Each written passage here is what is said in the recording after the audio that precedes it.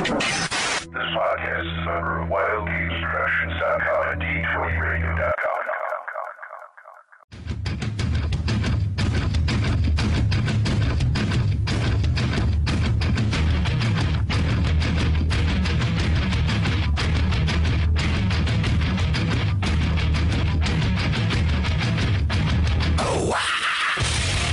Welcome to the All Initiative Podcast, the only Advanced Dungeons & Dragons First Edition podcast with superior edition. The Roll for Initiative Podcast, Volume Number 3, Issue Number 104. DM Vince sitting alongside DM Will. Hey! And DM Nick. Nick? Hey, everybody. Yes. Well, there's Nick. Nick, you were silent for a moment. I guess you failed your awake roll or something. Sorry. And DM Matt is absent this week. He's repairing his car, actually. Poor Matt. Hey! Yes? Did y'all watch Happy Days? Yeah. Isn't that what that Fonzie guy says? Hey! No, that was a... Just making sure I wasn't trying to say anything different. Yeah. Okay. No, you're fine. He holds his thumb up too, don't he? Yeah, it holds his 2 thumbs up. Hey. Oh, that's right, 2 thumbs up. Oh, whatever it is. Okay, I was just trying to be, It's cool. It's cool. Anyway, so let's get into some general things that's been going on. Will, what have you been doing in gaming? And I know you were building your shelves and everything. That was mostly taking a lot of your time. Oh, yeah. Finally got those done and everything. And now what I'm doing is I'm going through boxes and boxes, and I'm just finding more stuff every day. I got so many miniatures, and I just realized now that I'm not going to have enough miniature cases, so I'm just waiting for my friend to give me his other 2 miniature cases, so I start packing those up. But besides that, I've been buying board games galore. There have been really, I'm not a huge fan of Kickstarter. Kickstarter does have some good points, but it has a lot of negative points as well, too. There have been some awesome board games released through Kickstarter lately, and I have to mention them. One of them is an older game called Alien Frontiers. Really good game, and that was a Kickstarter one. And the latest one we picked up was Zombicide. I didn't get it while it was a Kickstarter project, but I got it in the gaming store because I believe in supporting the gaming stores because they're an extinct species these days, or soon to be. They're dying out. So I bought it, and I found Zombicide to be an excellent game for 6 players. It's actually very fun, has a lot of playability and versatility. So, again, kudos to those people from the Kickstarter side of the house and making sure this board game got out there. It's really good. Cool. I mean, and one thing I liked about it the most, it comes with like 71 zombie miniatures, plastic miniatures. Oh, yeah. You have walkers, runners, and fatties. Walkers, runners, fatties, and an abomination. There's only one abomination. Yeah, it's really, really good. And this, really got into a lot of board games. The Marvel Legendary card building, deck building game, excellent. Okay. Very, very excellent. Cool. And I'm back to painting because I have to get this project done by spring of next year. Paizo contacted me. I'm going to be running stuff there at their convention next year. And I don't know what else. What else I've been doing? Well, that's enough for me. Okay. Now, you said your collection came up to a total of almost 10,000 pounds, right? Yes, because you see, what happened is when I was in the military, 23 long years until I retired, I was going on a lot of deployments. So I could send, while I'm in deployment and when I'm in different foreign countries, I'm picking up all this fantasy stuff and everything. I would send it home to my mom to ensure it goes to the house in Alabama. Well, I got all the stuff down there that I need to pick up and everything, so I got to start making room for it because we never account for that weight. Plus, I still have like 60-plus boxes in storage. I just didn't have the room. Now with these bookshelves, everything's starting to come out now. That's nice. And do you have room for all these books that you have? Well, the thing is, it's not just books, and this is the thing that I try and get people, they look at the books. You got a lot of books, but they're not seeing the other stuff. For example, what else did I collect over the years? Pirates, the collectible ship game. Mm-hmm. Oh, yeah. Thousands of those ships. Yeah. Oh, man. I love that game. This game's so fun. Awesome. Now, let's talk about, like, miniature-wise. I have lots of miniatures, and I mean tons of them. Literally tons. Yeah, literally. I have so many miniatures, and, I posted a picture of all the Battletech minis that I had at that current. That was just what I was using on my weekends to play my Battletech game. I haven't pulled out the other ones, which are still in the blisters inside the one box. Well, there's a couple boxes actually. I have tons of D&D minis still in boxes. I mean, I have so much, and they're all in the closet. The closets are full. I got 3 rooms full of gaming stuff that I'm slowly pulling out of boxes and putting them where they need to go. Wow. It just gets larger and larger. And then again, last week I went to Half Price Books, spent $250. Some guy, you're going to go crazy over this. This guy dropped his entire collection of Middle-earth role-playing supplement stuff. Yeah. Wow. Which was almost 40-something books. Man. Which included the Rollmaster stuff and the companion and all that stuff. And this is the old MERP stuff. If people know MERP. Yeah, MERP. Yeah. Yep. Yeah, I'm familiar with it. Every bit of it. Bought every bit of it. Every bit. Because it was only $8 a book. And you know what? Only a fool wouldn't buy it. I bought that stuff up. So I'm always buying extra stuff. And if I see extra things I want, I buy them. If I see extra player handbooks or D&D books, I buy them. If I see modules, I buy them. I buy stuff every week. You're going to end up on a hoarder's show, man. Yeah, but like a D&D hoarder show. What my friend is that I can walk around this house. There is no trail to the bedroom or to the bathroom or to the kitchen. Oh, thank goodness. I was going to get worried. I'm waiting for your floorboards to start busting in the house. Well, should I remind you that one of the rooms is already doggone cracked? No, I'm just joking. No, I'm good. Alrighty. So, Nick, what have you been up to? Let's see. Last night we had the one game for my daughter Anna and her friends. So Temple of Elemental Evil. They finally got to the temple last night. So it was really cool. The session before that, though, I kind of sprung a surprise on them. If anybody familiar with the adventure, in Hamlet, there are some agents of the temple in the village of Hamlet, one of them being an assassin, another one a thief. Yeah, I kind of sprung them on them, and a few people almost got killed there, but someone actually had to burn a spell out of a spell book to save their skins. Yeah, ow. But it was well worth it. So they captured a few of them, interrogated them, got some more information about the temple, went to Nulb, met all the people that they needed to meet there in Nulb, and then went on to the temple.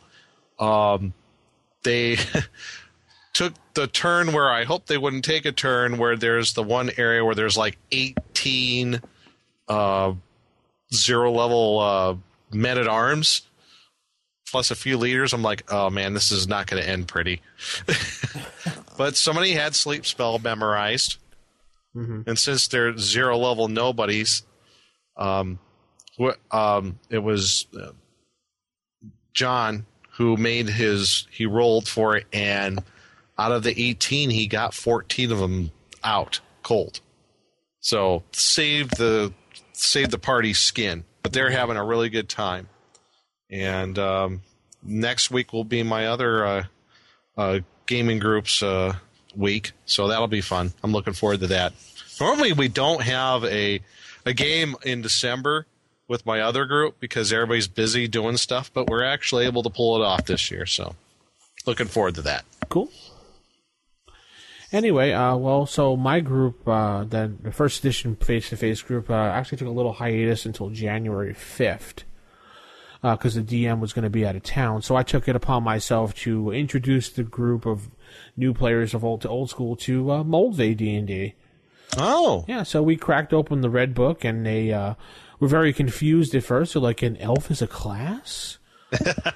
Well, because these are new people to the game as far as, and some of them were later edition players, so they were just they were like, cool, an elf, I could be a fighter / magic user, and I don't have to worry about not wearing armor or anything, So they all picked their classes. We had 2 dwarves, and we had a cleric, and we had an elf. And they went and they were exploring this cave where the bugbears were going to try to take over and use for their base camp, so they could start raiding the town with a bunch of orcs with pig faces, just for Will. There you go, Will. Of course, yes, pigs with orc faces, awesome. So they spent time. So they spent time in there killing that, and then they wound up going into town where there was they were investigating some type of plague inside the town, where they wound up causing a bit of chaos with the magic shop owner, and one of them wound up getting arrested, and then they found out there was a conspiracy in town, and the town guards were involved with the plague, and they had to figure out what was going on. So overall, it was a fun adventure, and I let them have a little leeway, so they had fun. One of the people in the group was chaotic, so he was causing a bunch of trouble with the rest of the group, so a lot of fun. First, I was thinking that you're going to say something like a conspiracy, like the Illuminati or the Bilderberger Group and their, black helicopters and stuff like that, but not that kind of conspiracy, huh? No, not that deep of a level. Okay, that would start freaking people out then. Yeah, nothing Mayan related or anything like that. Anyway, so that's that. Reprints are good. We went and announced our contest winner, and Will should have sent those prizes out by now. I'm sure, right, Will? Or did you step away, Will? I think he stepped away. Anyway, so let's head over to the next. No, I didn't. Wait, I'm right here. I was commenting, and I was saying Are you still there? Yeah, we're still here. Okay, I know. I sent them off. Everything's sent off. Okay, good. Okay, I didn't hear you. I thought maybe you had stepped away because I heard a bunch of noise. All right, so Nick, you're going to head over to the stars, and as we always say, we read all our reviews, not all the time, but we try to go back and resurface and read ones that are very critical or very, very happy. So this week, yes, we've got a very critical one, so let's read it. Yes, and just let everybody know that you can look for us on iTunes, and you could rate us. Just a little by the by, we have 142 ratings, and most of them are positive, but we do get some not so positive reviews, and we do read them all when we can. Yeah. So we don't dedicate every week to reading them because a lot of people said, we don't care about every happy review. And we don't get a whole lot of them in. Yeah, so. and it's understandable. You can't every week hear the same thing. You guys are great. We only read the ones that are someone takes a lot of time to post something or to really bash. Yes, thought-provoking ones as well. Yeah, so go ahead, Nick. Here's the platform. Sure. This is by Quid Hala. I hope I pronounced that correctly. And it's starts with doldrums. It's a 3-star review. And Quid Hala says, I loved the show at first. It got me very excited about trying out first edition. I started listening and suddenly the reprints were out. I was very enthused. But now, I really miss Jason, who had a personality that was fun and lively. Something different than the other guys who are very run-of-the-mill nerd stock. Matt certainly fills this role. He isn't entirely beholden to the prejudices and preferences like the grognards. I'm sorry if I mispronounced that. He adds to ideas rather than immediately poo-poo them. Maybe it's a simple case of familiarity breeding contempt. I look forward to anyone talking on the show other than Vince and Nick. Vince is like a wet blanket on the whole show, but he does make the trains run on time. His harping on other editions might be considered playful if it wasn't so relentless. Nick just makes me sad. When Vince turns against an idea, Nick quickly changes tack to match him, even if Nick seemed to agree with the idea at first. There is a guy like Nick in every nerd clan who is the butt of every joke. He never seems to care because he wants to be liked so badly. His ideas never have the same weight as the other nerds at the table. I've thought of a kind of a game where I would go through all the shows and count up all the malapropisms and did I pronounce that correctly? Malapropisms? Did I, guys? And mispronunciations he makes in every show. What's the deal with attributes rather than attributes, or however he wants to pronounce it? Attributes. Attributes. Yeah. I say attributes. He says attributes. It all depends on the region you were born in. That's right. all. He says, where I come in from one is a verb, the other one's a noun. Is this a regional thing or just Nick? We'll get back to him on that, right, guys? Yeah, sure. Another thing, stop with the sharing time in every episode when didn't do anything that week, which is true most of the time. I don't care to hear Nick and Vince complain that their plans fell through or their schedules are hard to plan around. If you have something interesting to chime in, Otherwise, shut up and move forward. At this point, I really don't get ideas from this show anymore. I listen for entertainment like I listen to Bill O'Reilly just to get my blood up and yell at him, mainly Vince. Okay, so all right. I'll respond first. I will speak last. Well, okay, that's fine. While we don't know who this person is, obviously, you can tell there's some flaws in his review because he's been a long-time listener, because he speaks about how Jason's so wonderful. And while Jason is a wonderful person, he wasn't on the cast at the time when the reprints were being announced or around, so that's one of his flaws. So it's a long-time listener who has bashed us before, or made up what do they call it, a sock puppet account, Nick? Yes. Sock puppet account. It's very easy to do that on iTunes, and I can make up 4 accounts right now while I'm speaking to you and give us 5-star reviews too, but that's not right. Anyway, apparently this person is not smart enough, I'll say, to look at the show notes and see the time codes to fast forward, or not smart enough to use the enhanced feed to hit next chapter. Because it's very simple. As we've always said, from show 1 to show now, if you don't like a segment, just fast forward. Apparently they don't know how to do that because they're just too stupid. Yeah. Indeed. Yeah. Indeed. And I'm going to leave it at that. They're too stupid. And I'm glad that you think that, because now, each time you listen to the show, I'm going to emphasize these things even more just for you. Nick, go ahead. Well, where to begin? At first, reading this review, it did make my blood boil. Not for the simple fact that it was a bad review. It really isn't a review at all. It was more of a character assassination attempt on Vince and myself. Yeah. It's that being said, let me clarify. It's more of a critical attack on us rather than a constructive review of the show and how we could do things better. If there's a problem with you, how I say attributes or attributes, no, it's not just a regional thing or me. No, it's you, because you're a fool.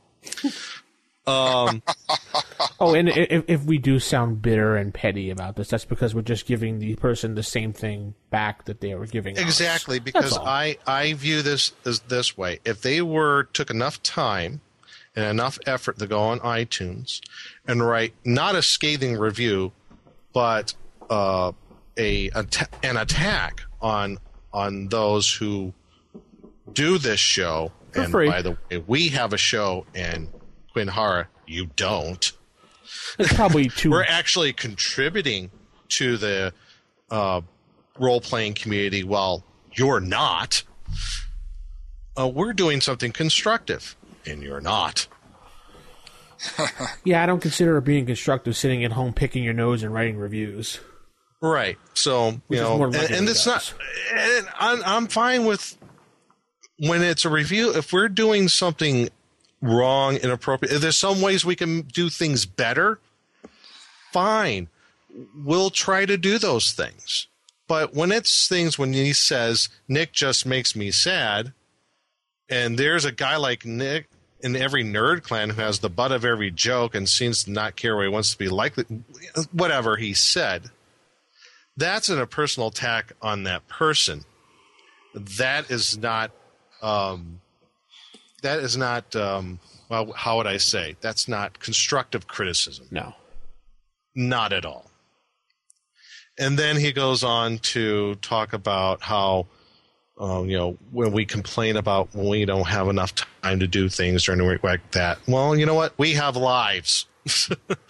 We do this. This is Vince, Will, and myself. We do this for free. We try to do as much as we can with the time that we have. I have a family. Vince he's married, and Will has his life that he leads, what he does. And, we try to find the best time that we can with the time that we have. And there was never any complaining about it. All we did was say, we were busy with this and that, and we couldn't game this week. Right. Does that eat up a whole lot of time in the show, guys?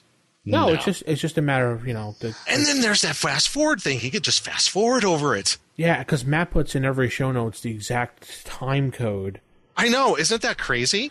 Yeah, I know. I guess you can't read or too stupid. I guess not. I'm going to go That's too amazing. stupid. And then we also see, which really got me, it's like this person actually revealed his hand on his political slant when he did the whole Bill O'Reilly make my blood up boil whatever thingy. Well, that's okay. That just shows how you view us and how you view the world. And I've already seen other reviews that you've made and what other people that you love on iTunes, like that guy Bill Moyers. Oh, he's so great. Yeah. Oh, Bill O'Reilly, he's awesome. Double thumbs up. Yeah, there you go. So I watch him daily, and I'm going to keep me watching too. him. Love the guy. Yeah, have a shrine to him in my house. Mm-hmm. So, other words. Yes, that's Roll for Intelligence podcast. Remember? Yeah. Yeah. The Fast forward. the Fox News podcast. Yeah. That's all I got to say about that. And Will, you wanted to speak upon this as well? Well, I mean, I think pretty much y'all covered it, and it's kind of funny that I wasn't mentioned. Now, that could mean one of two things. Either he was listening to podcasts where I wasn't on there yet, or he just denies, or he refuses to acknowledge my presence on the show, which is fine. They have that, that prerogative to do so and everything. And, when I first came upon the show and everything, I know that Vince received, some text and emails from people saying, why are you putting Will on the show? He's burnt bridges in the community. Give me a break. Give me a break. Give me a break. And this is the stuff that's the problem. This is the problem I have with the gaming community when I read these kind of remarks. These are inflammatory remarks. There is no constructive criticism. All you're doing is attributing. There you go. Attributing stereotypes to people and just dogging them out. And I find that extremely doggone childish. Yeah, because I'm such a loser, I guess. This is the mentality of the people that hang out at certain elitist sites. Yeah. I'm seeing this now. This is the same type of mentality, and it's totally disgusting because when it comes down to it, we attribute to the gaming community as a whole. However, these elitist sites take away from that. They hurt the cause. These elitist sites and that mentality are the reasons people don't even want to deal with gaming as a whole, because they don't like that. And this is what I see right here. Here you are making fun of someone because they say words different. I butcher the English language, but that's because of my dialect, where I come from and everything. I have a southern accent. I know that. There's nothing I can do about that. If you got a problem, blame everybody in the South.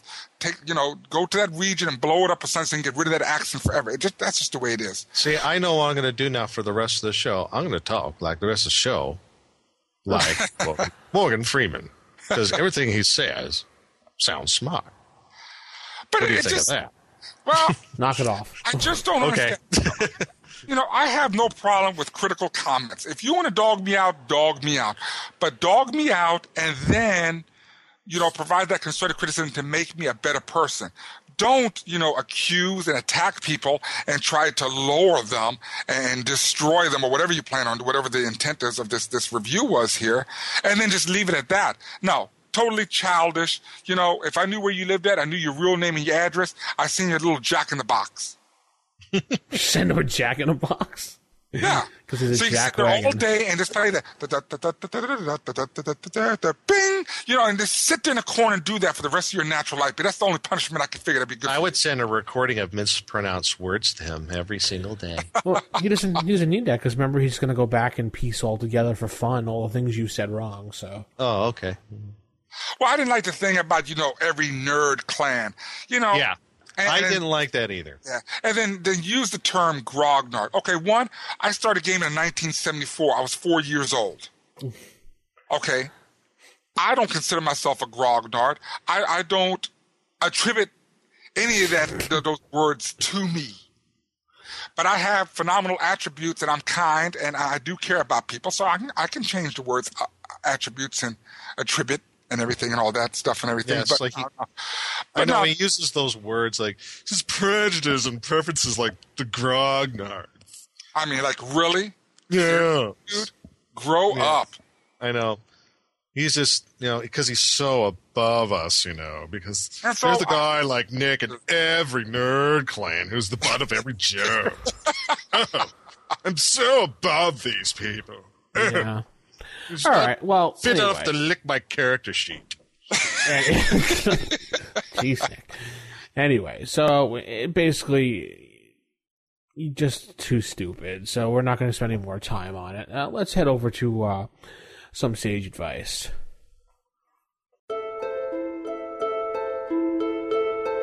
Sage advice. Okay, sage advice this week. We have a voicemail this week by an intelligent listener. So we'll listen to that right now. Here we go.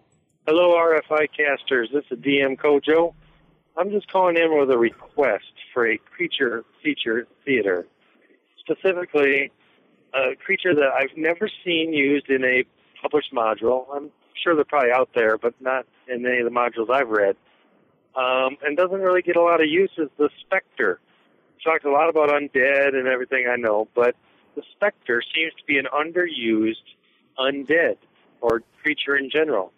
And I'd really like to hear your takes on the Spectre. I think it could be a very interesting either big bad evil guy for a low-level party or, maybe just an encounter in an adventure for a higher-level party.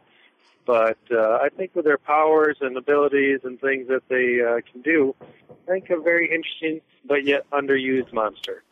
So I'd like to hear your take on the Spectre in a future feature theater. Thank you very much. Have a good job. Well, all right. Thank you, DM Kojo, for calling in. And you can call in 570-865-4210, the hotline. And I'd like to say DM Kojo often calls in and he gives us some critique, some well-thought-out answers, and some questions. And if he ever does have some criticism, he always backs it up with ways to improve, and we appreciate that. And you know what's so funny, since you bring up DM Kojo, I like the guy because the guy is highly intelligent. Like I said, he always provides constructive criticism.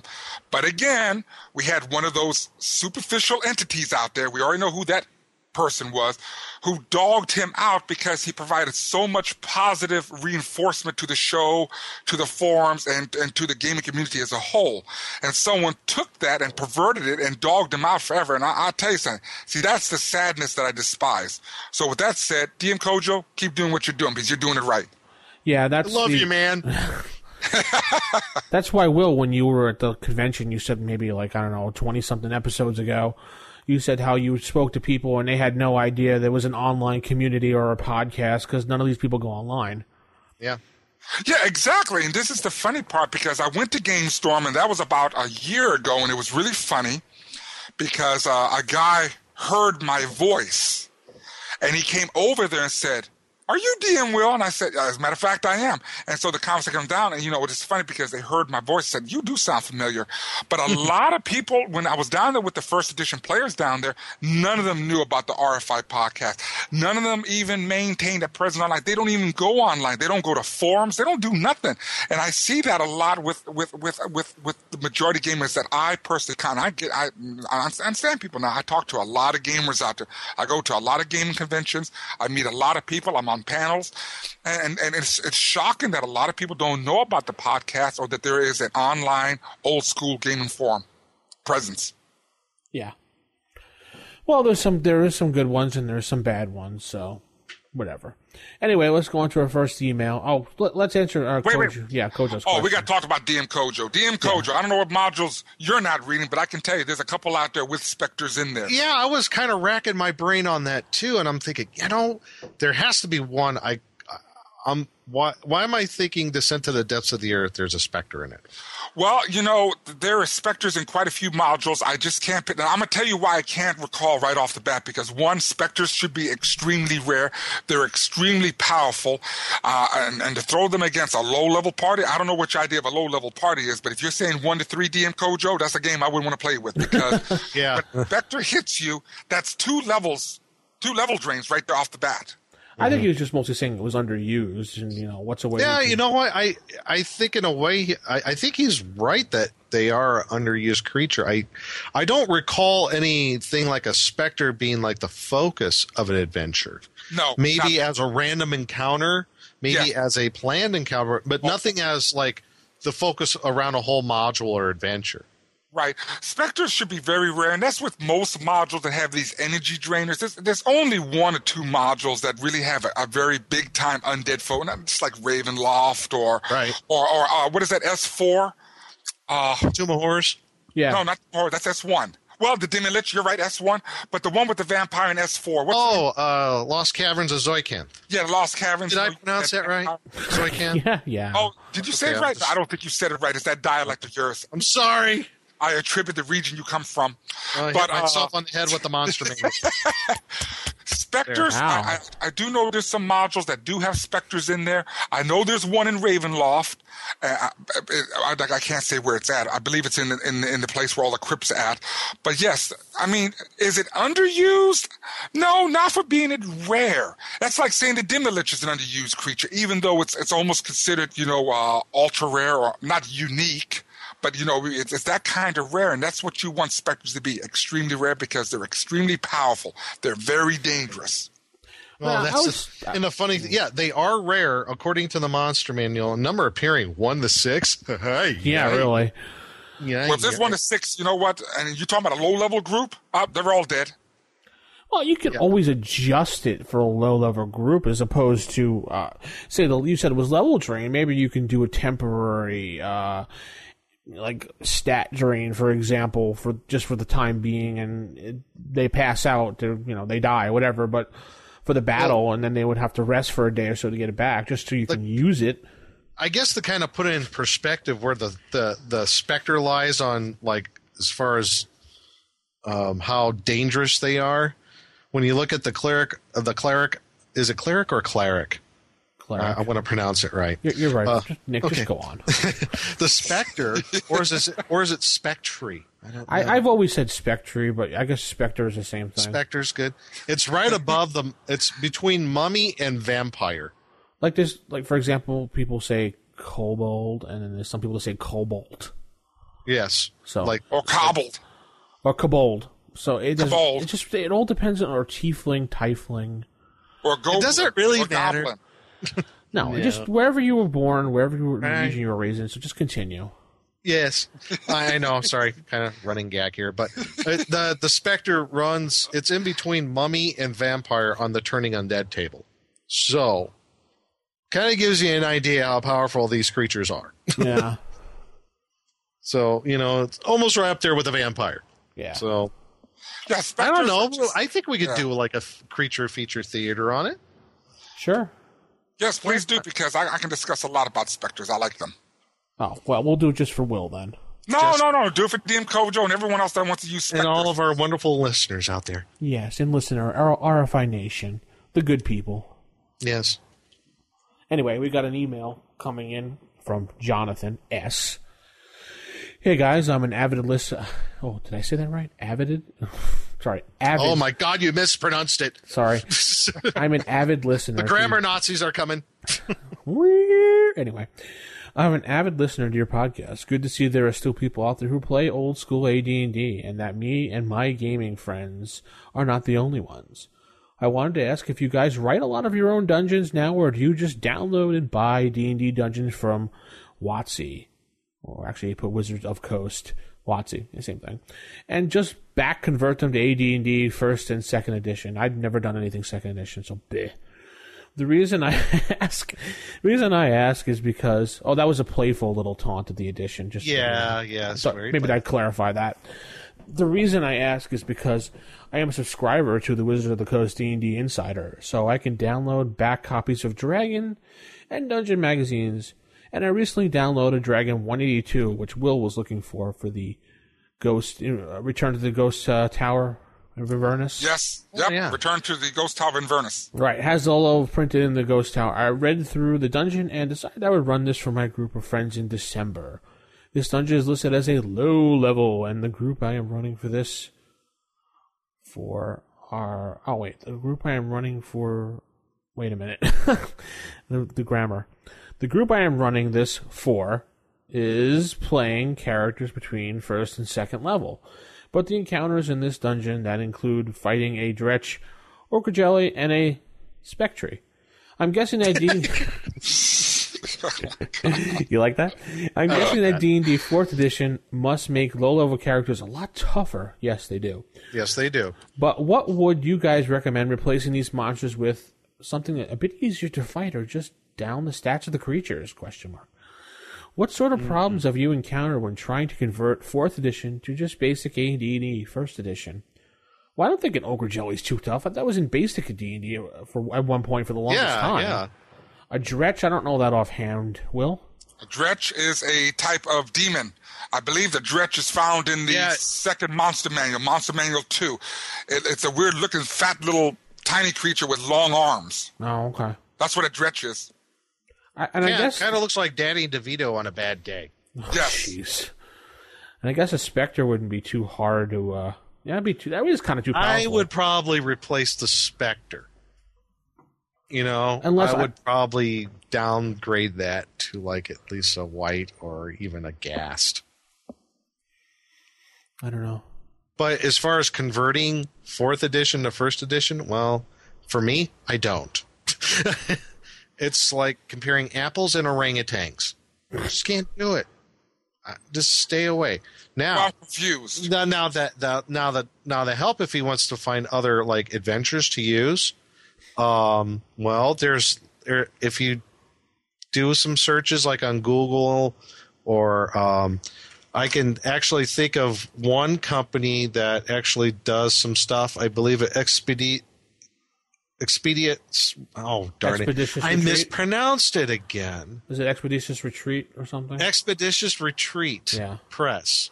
They do a whole bunch of all new adventures. I found really good stuff there. Like it also said, you can convert some 2nd edition stuff. And there's lots of websites that you go out there that's stuff for free if you check out their forums. So I like Expeditious Retreat. I always thought they had some pretty good stuff. I got a few of theirs. And it's not that hard to take a 3rd edition module or a 4th edition module and replace it. All you do is just take the creature equivalent to 1st edition and plug in their stats.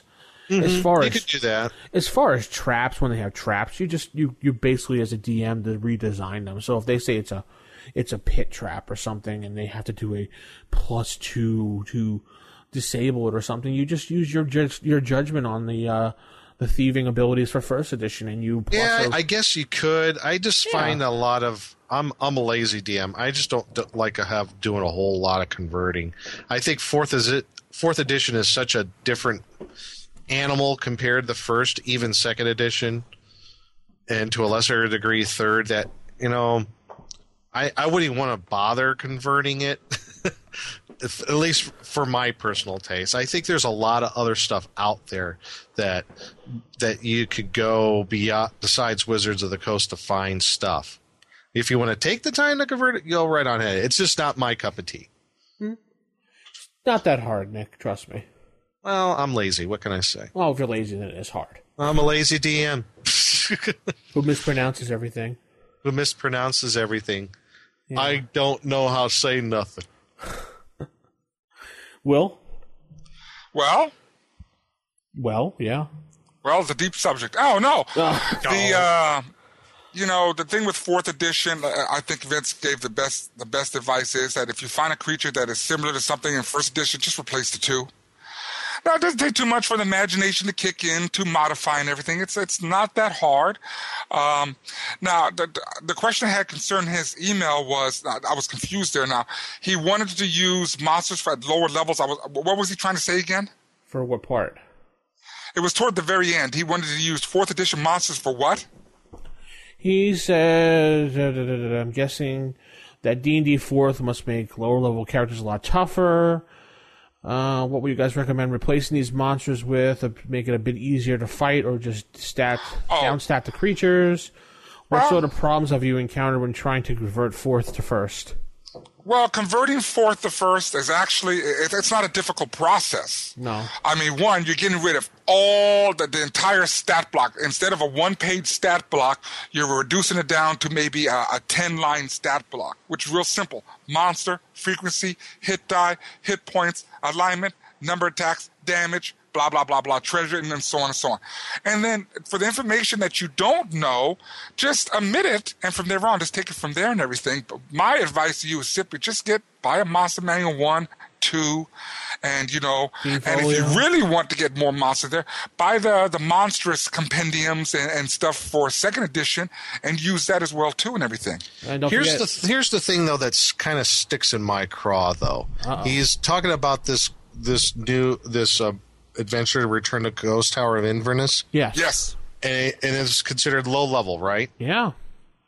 And there's a Spectre in there, right? Yeah. Yes. That's the problem. The power creep that totally came up in 4th edition compared, like the 1st edition AD&D. Low level is the concepts of low level in 4th edition is light years difference between 1st edition was considered low level. Totally. I mean, nobody in their right mind who's a right-minded DM would ever throw a Spectre into a low-level dungeon. Unless that Spectre was like, you know, the big bad guy that they had to eliminate.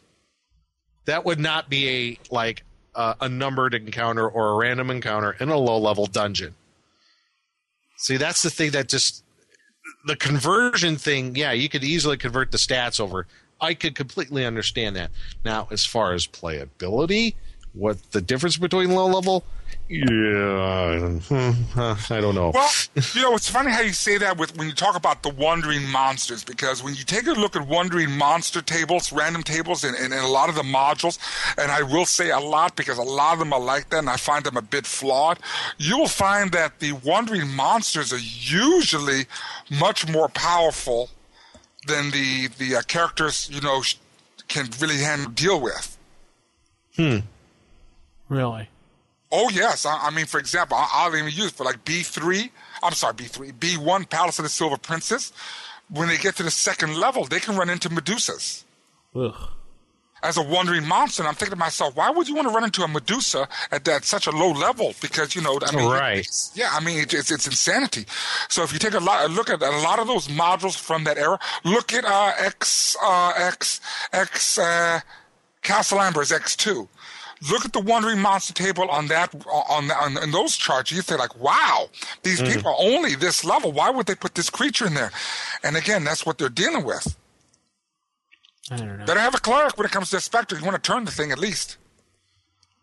Yeah, well, the cleric won't be able to turn it at 1st level, so... No way, not even at 3rd. See, and that's the whole point. And once that cleric sees that, once that Spectre sees that to clear it, and then, you know, they try to make that turning check and everything, and if it fails, well, then that Spectre hits that doggone cleric. Well, guess what happens? That bad boy ain't going to be turning anything else later. No, he won't. And when a Spectre attacks a person and kills them, that person rises up as a Spectre at half the power under the control of the Spectre that killed the thing. Spectre or Spectre? 3 times he said it wrong. Oh my gosh. He said it two different ways. People's earphones are going to blow up. In the same sentence, he said it 2 different ways. That's why I said it is a laugh. That's funny. That's awesome. I love it, man. Dialect. It's my regional that I blame. I attribute my regional, you know, background. Yeah, okay, here's a Spectre in 4th edition. I'm looking at it right now. I pulled out the Monster Manual book that I have. Actually, my hands are burning just touching it. But anyway.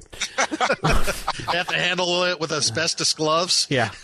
Okay, it's a level 4 lurker, whatever that means. I don't know. Yes, I don't know. It lurks in the background. Okay. It's got a +8 to initiative, whatever.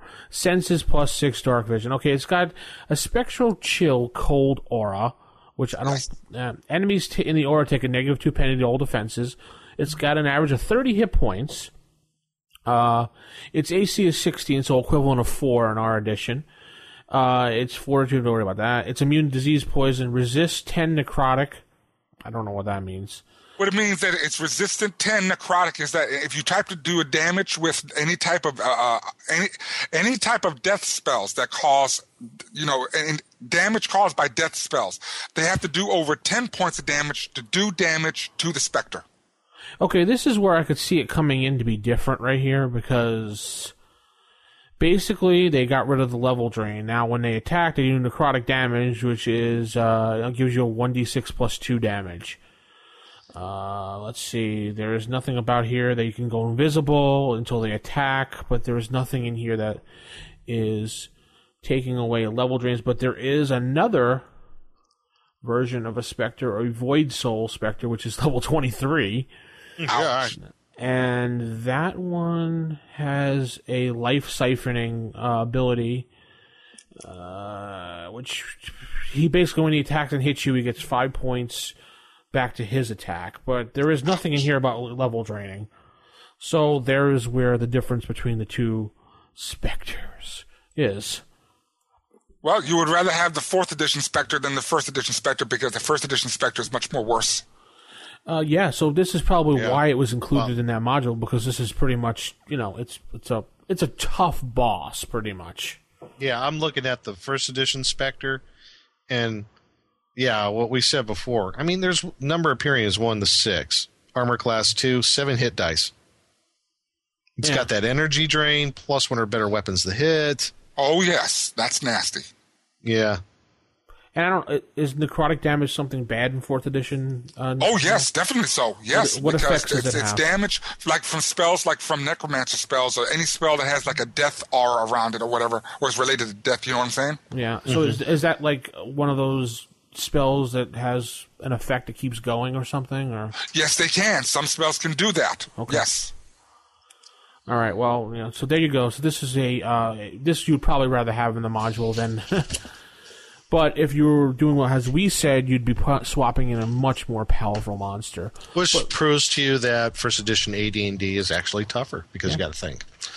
So you could use this creature as is like this and just say that his special touch does, we'll say we can knock it down a little bit. Maybe he does 1d6 necrotic damage when he first attacks, and then every other round the players have to make a save and they take an additional point of damage or something from the attack. Yes, exactly. Just like mummy rot, you get worse and worse. Or and also the thing with the cold aura, it does so much damage within a certain radius that as long as you continue to fight within a radius, you suffer some type of cold damage. And not the cold damage where it goes down in temperature, but the damage that affects your psyche, your soul, that kind of cold damage, if you get where I'm coming from. Yes. It's like a drain on your mental, you know what I'm saying. And I know exactly what you're talking about. I know if you want to talk real world, people who investigate these sorts of paranormal stuff, the psychic cold that some people experience, I guess it's kind of the same thing. It's the same thing. Ghost Rider, when he burns people, he's not physically burning them with fire. He's burning their soul with that soul fire. That's what a hellfire I guess it'd be something similar if you want to, draw an analogy. Yeah. I don't know. I'm looking at this. I'd rather, 175 experience points for this monster. Wow. That's it. Anyway. It's a whoosh compared to the 1st edition Spectre. Oh, yeah, of course. But we're showing our grognardiness stuff. Yes. So thank you, Jonathan. That's rfistaff@gmail.com was our email address. We have one last email coming from Greg. Hey guys, I just finished listening to your Underdark episode, issue number 78, and back in volume 1. Just wanted to say, this is directed to you, Nick, yes. Just wanted to say thanks for some good tips you gave me for my current Underdark game. I'm looking to add an Underdark city for my PCs to explore. And I was wondering if DM Nick has made any of the Underdark city that he mentioned available online, ? If not, has he considered selling it on RPG Now? Also, I was wondering if you guys had any good ideas for running a game where the PCs are members of Underdark Mercenary Group. Thanks for the podcast. Thanks again for the podcast, Greg. Well, I'll answer the first part, and then someone answer the second, I suppose. I haven't made it available online. I'm talking with my friend Jeff. Since he got back from Afghanistan, we are looking at, I'm hoping maybe through this Christmas and stuff, this holiday season, since we're both going to have some time off, to look at what we have, see how we can add things more, see what we need to do as to make it maybe a publishable product. I think we're going to have some problems when it comes to things like product identity. Yeah. Because we're using monsters. I know there are a few monsters that I guess are product identity of the WotC. Namely, Mind Flayers, Beholders, Oh boy, everything that's under their IP. Yeah. I forget there was maybe one more. Why don't you throw a Rust Monster in there to get the full IP in there? Yeah, I think they have like a list of like 20 monsters that they consider like product identity to what they own property. For D&D. Yeah. Gith Yankees, Githzerai, Mind Flayers, Beholders, or something like that. I don't know. There's a few. I think there's maybe a couple of demons. I don't know. I have to look at the list again, but I guess I need to find out legally. I don't know. Everything's gotten weird now since the republication of the first edition books. I don't know. There might be a gray area here I don't know about. As far as what? As far as can I use the names of those creatures, or do I have to rename them still? You have to rename them still. Really? Yes, they are not. They are still listed under the intellectual property of Wizards of the Coast, and they're not to be used unless specific consent is, I guess, given by Wizards of the Coast. So I would have to get permission to use them. Yeah, which you will not get. Well, we don't. Well, we'll see. It depends on who I go through. If I go through an actual company to publish this, if I do publish it. Right. Now, if I do it for free, I don't know if there's anything they could do to me because I'm not making any profit from it. No, what you could do is you could just list those intellectual property creatures as See Monster Manual 1. Right. So that way I can do that. Now, if that's what I think. If we do this as a nonprofit thing, we just let it go as like a free PDF. I don't think they can do anything because I'm not profiting from it. They could, based on the fact that you're giving away their information. I think it falls under giving away their product without payment or some weird thing. Mm. Yeah, you can't put their stuff down and give it away. You'd have to actually get permission for it. So using Mind Flayers and Beholders, apparently it's fine to use them. I have to call them something else. You'd have to call them something else and change the stats around a bit. I thought I just had to give them a different name. Yeah, I would change the stats around just to be safe. Well, no, I'll have to find out. But yeah, that's where we're kind of at. We're not sure about if we can even release this because it's a whole Underdark kind of setting. And what are some key creatures that live in the Underdark? Well, Mind Flayers and Beholders, along with Drow and the Duger, the Deep Dwarf, those evil Grey Dwarves. And the Deep Gnomes. And the person that gave it the review today. Yeah. Absolutely. Anyway, cool. Second part, mercenary groups? I don't know about that. I've never dealt with mercenary groups, really. In the Underdark? That's actually a really cool idea, though. Yeah, I don't really play Underdark much, to be honest. Well, mercenary groups, it's not an unheard of topic. And it's an element that I use in my one campaign that I've been running for the last 27 years. And I like the option. I think that, let's be realistic to a certain extent in these fantasy game settings. It would be not uncalled for to have mercenary groups. If you can have mercantile groups, if you can have thief guilds, I mean, who is hiring who to protect, caravans? Yeah. It would be necessary. It would be simple to, it'd be simple to think up, there'd be mercenary groups for hire. I think a good place to look for inspiration that kind of did like for mercenary or adventurer groups is Forgotten Realms, especially the first edition box set. Yep. They have nice listing about mercenary adventurer groups.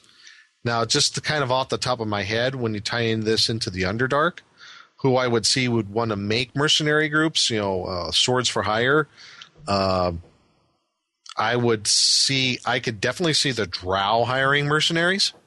Always. I could see the Deep Dwarves, the Duger, would do such a thing, maybe. Maybe even the Deep Gnomes. And I believe that their actual name is pronounced Nerfneblin. I think I actually pronounced that right. Yeah. Nick, you get a cracker. Thank you. There you go. I'd rather take experience points, but hey, cracker's good too. All right, we'll give you 10 experience points. Yay! You can actually level up now. Wonderful. But yeah, Drow would definitely hire on mercenaries. Maybe even those. Was it Grey Dwarves? The Duger, I think they're the Grey Dwarves. Yeah.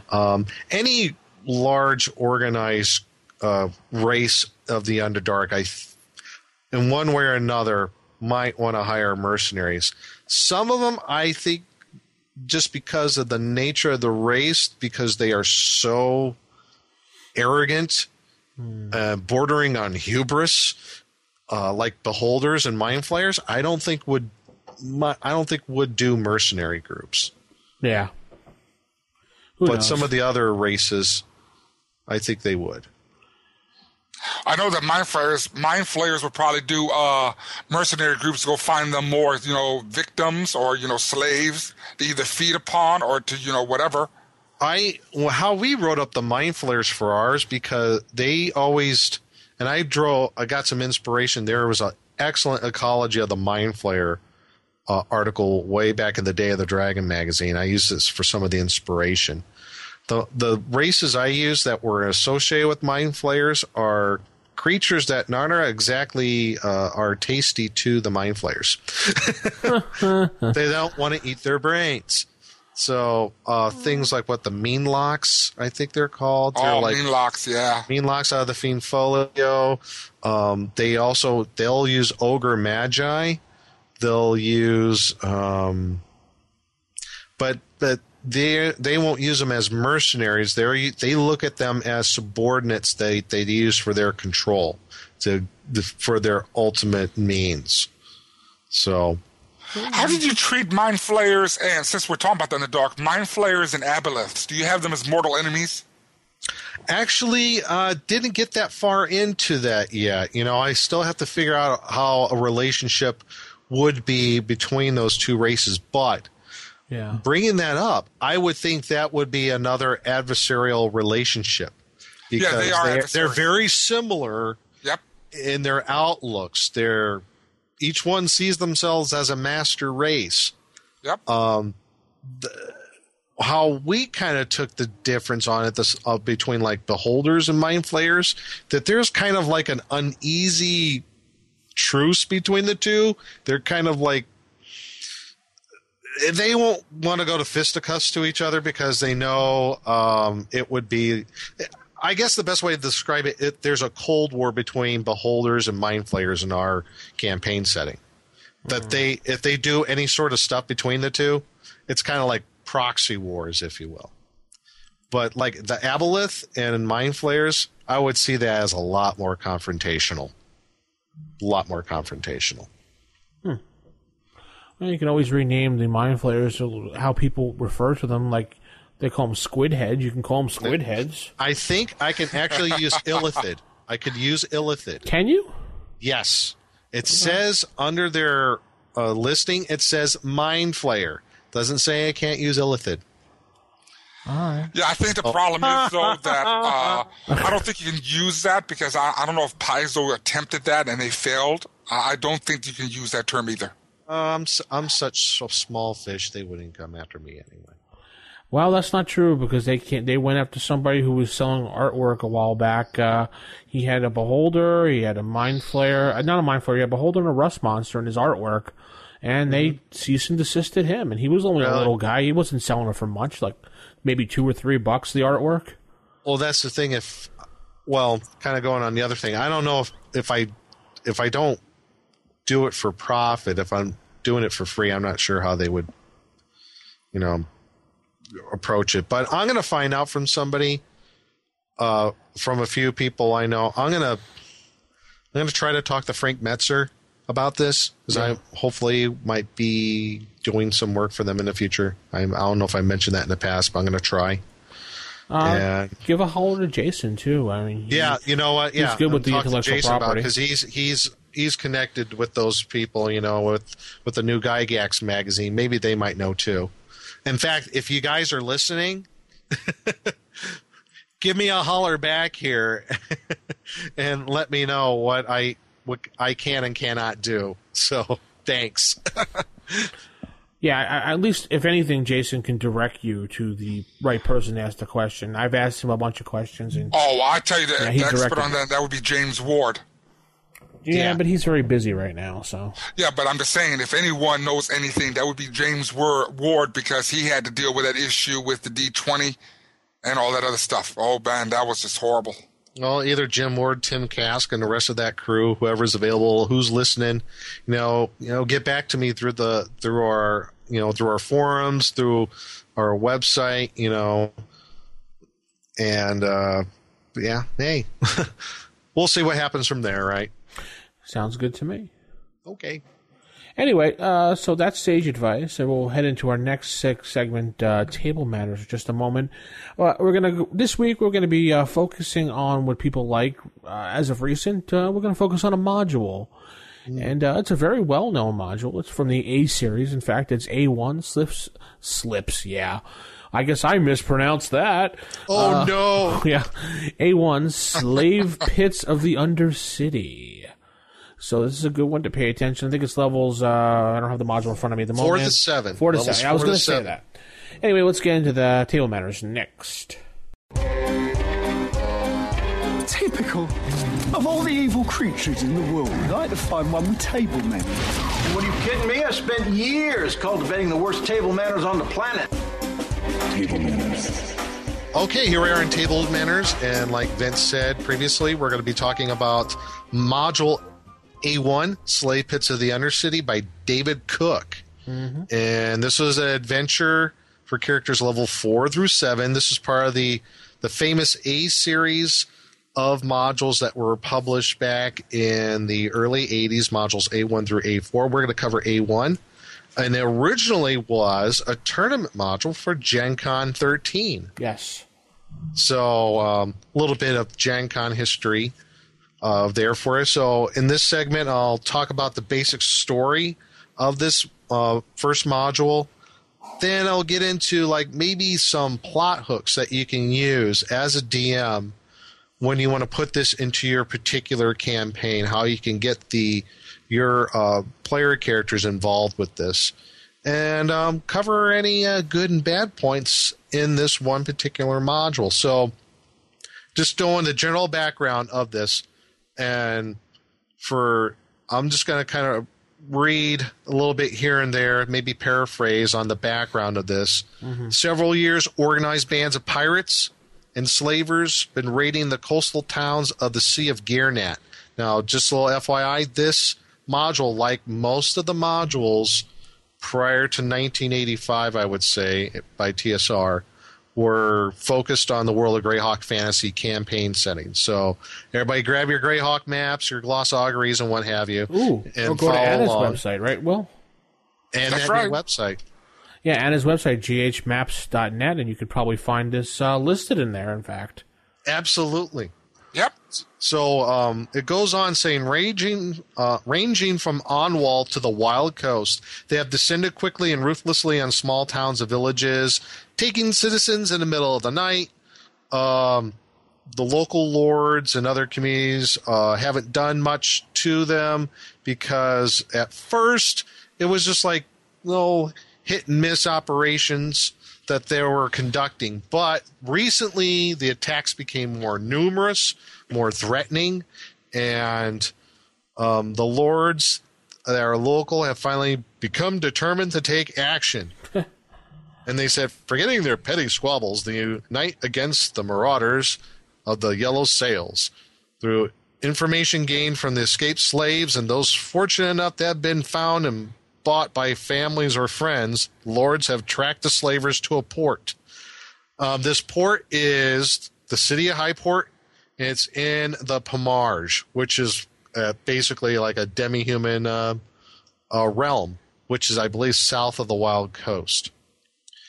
And this adventure kind of starts, I guess the term would be in media res, where you start at the beginning, right where they think you're already in Highport. Yes. And you've already found where the slavers are, their stronghold in the city of Highport. So that's how it kind of starts. The tournament start puts them right in front of the secret entrance. Yeah, basically puts you right in front of the entrance to a temple that was once devoted to a god, but now has. Now, it doesn't say what god it is that was this temple that was once dedicated to. Now, I did a kind of a little research on this when I was reading through the module. Now, using this as in the Greyhawk fantasy campaign setting, I would say when there was a few references here to she or her as far as whatever god is. So it's definitely a female god. It's definitely a goddess. Yeah, I think it was during the time when they were still inventing a lot of things for Greyhawk, so I don't think they left it open so that you could decide on your own, kind of. Yeah. Maybe Gary had an idea going for this, and then he decided, nah, don't worry about it. I would think if you were going to maybe say if it was a temple devoted to a goddess, I would say either Marika, who's the goddess of agriculture, or maybe even Biori. She's a nature goddess, I believe. World of Greyhawk. So if you want to try to tie this in somehow, maybe one of the plot hooks I was thinking of before is maybe one of those temples of Biori or Marika. Maybe they lost contact with this particular temple and they wanted to find out why, and they in the city of Highport. Maybe that would be something. Or they're trying to reestablish it. Just one of those ideas that you can use as a plot hook. So the regular start puts the adventurers outside the walls of the ruined temple compound, while the tournament start puts them behind the temple at the secret entrance. Yeah. So there's the tournament part, and then there's the regular campaign parts to this, which I found were a little bit weird. Yeah. But I don't understand why they did that. I don't. Maybe just. I mean, because of the role playing aspect of sneaking around in the beginning, or. Yeah, maybe. I think also part of it was, I think when you look at the secret entrance part, if anybody else has this, you're kind of looking around. I believe they start you in front of the secrets entrance at 1A. It says behind the back of the temple. Yeah. So I'll cover that. Okay, we'll move on from that then. We'll cover that. I think that's more because the tournament part, you're talking about time constraints. So, yeah, I was wondering about that too. We'll cover that in the next thing. But some of the things I found interesting in this adventure is, as I reread through it, I was actually pleasantly surprised at the dungeon ecology. Particularly on the second level, when you get down into the sewers. Yeah. I thought the dungeon ecology, I really don't care much about the dungeon ecology stuff because it's D&D, It doesn't really have to make sense. But in this way, it does. I like how the new monster that they threw in here, I think we're going to talk about later, the Aspis, works in conjunction with giant ants. Yeah, they're very... Yeah, well, I'll talk about that later. So yeah, but I thought that was really cool on how the dungeon ecology of the adventure actually kind of works. You notice something about the artwork throughout the whole module? It looks... Yeah, it's black and white. Yeah, obviously it's black and white. Thank you, Will. You get a cookie for that one, Will. No, the thing I wanted to point about the module, it's very Marvel superhero-like, if you look at it. Just take a step back and look at the characters. I don't know. It's kind of like they took drawings and just put fantasy stuff on it from a superhero book. I guess a little bit. Yeah, kind of. You look at some of the pictures and it kind of looks like that. But all right, go ahead. Keep going. It's like they use stock art. Yeah. It wasn't stock art, but I thought what was cool. Well, if you want to talk about artists, the artists that were on this were, let me see, Jeff D., David S. LaForce, Jim Rosloff, and Bill Willingham. Jeff D. did some of that. That explains a lot of That's the cover. Yeah. Jeff D. did the cover. He also did, he did the front and back. I'm sure I don't know if he did any of the interior art. I'm trying Page 14, I think he did, because it says D on there. Yeah, absolutely. And those are not orcs with pig faces. Yeah, they have more of a an ape-like look to them. Yeah, really. His work's kind of ape-looking. Yeah, that's definitely Jeff D's work, and Willingham's work. You could tell for sure as well. But some of the good things, like I said, the dungeon ecology I thought was done really well in this. I think it's also one of the good things. It's a great start to one of the classic campaigns, is the Slave Lords series. Yeah. I mean, you just some of it doesn't really get any better than that. I like the simple fact that the Slave Lords, most of them are humans. You're not dealing with demons or anything like that. You're dealing with just some really, really bad people. I think that was one of the cool points on this adventure.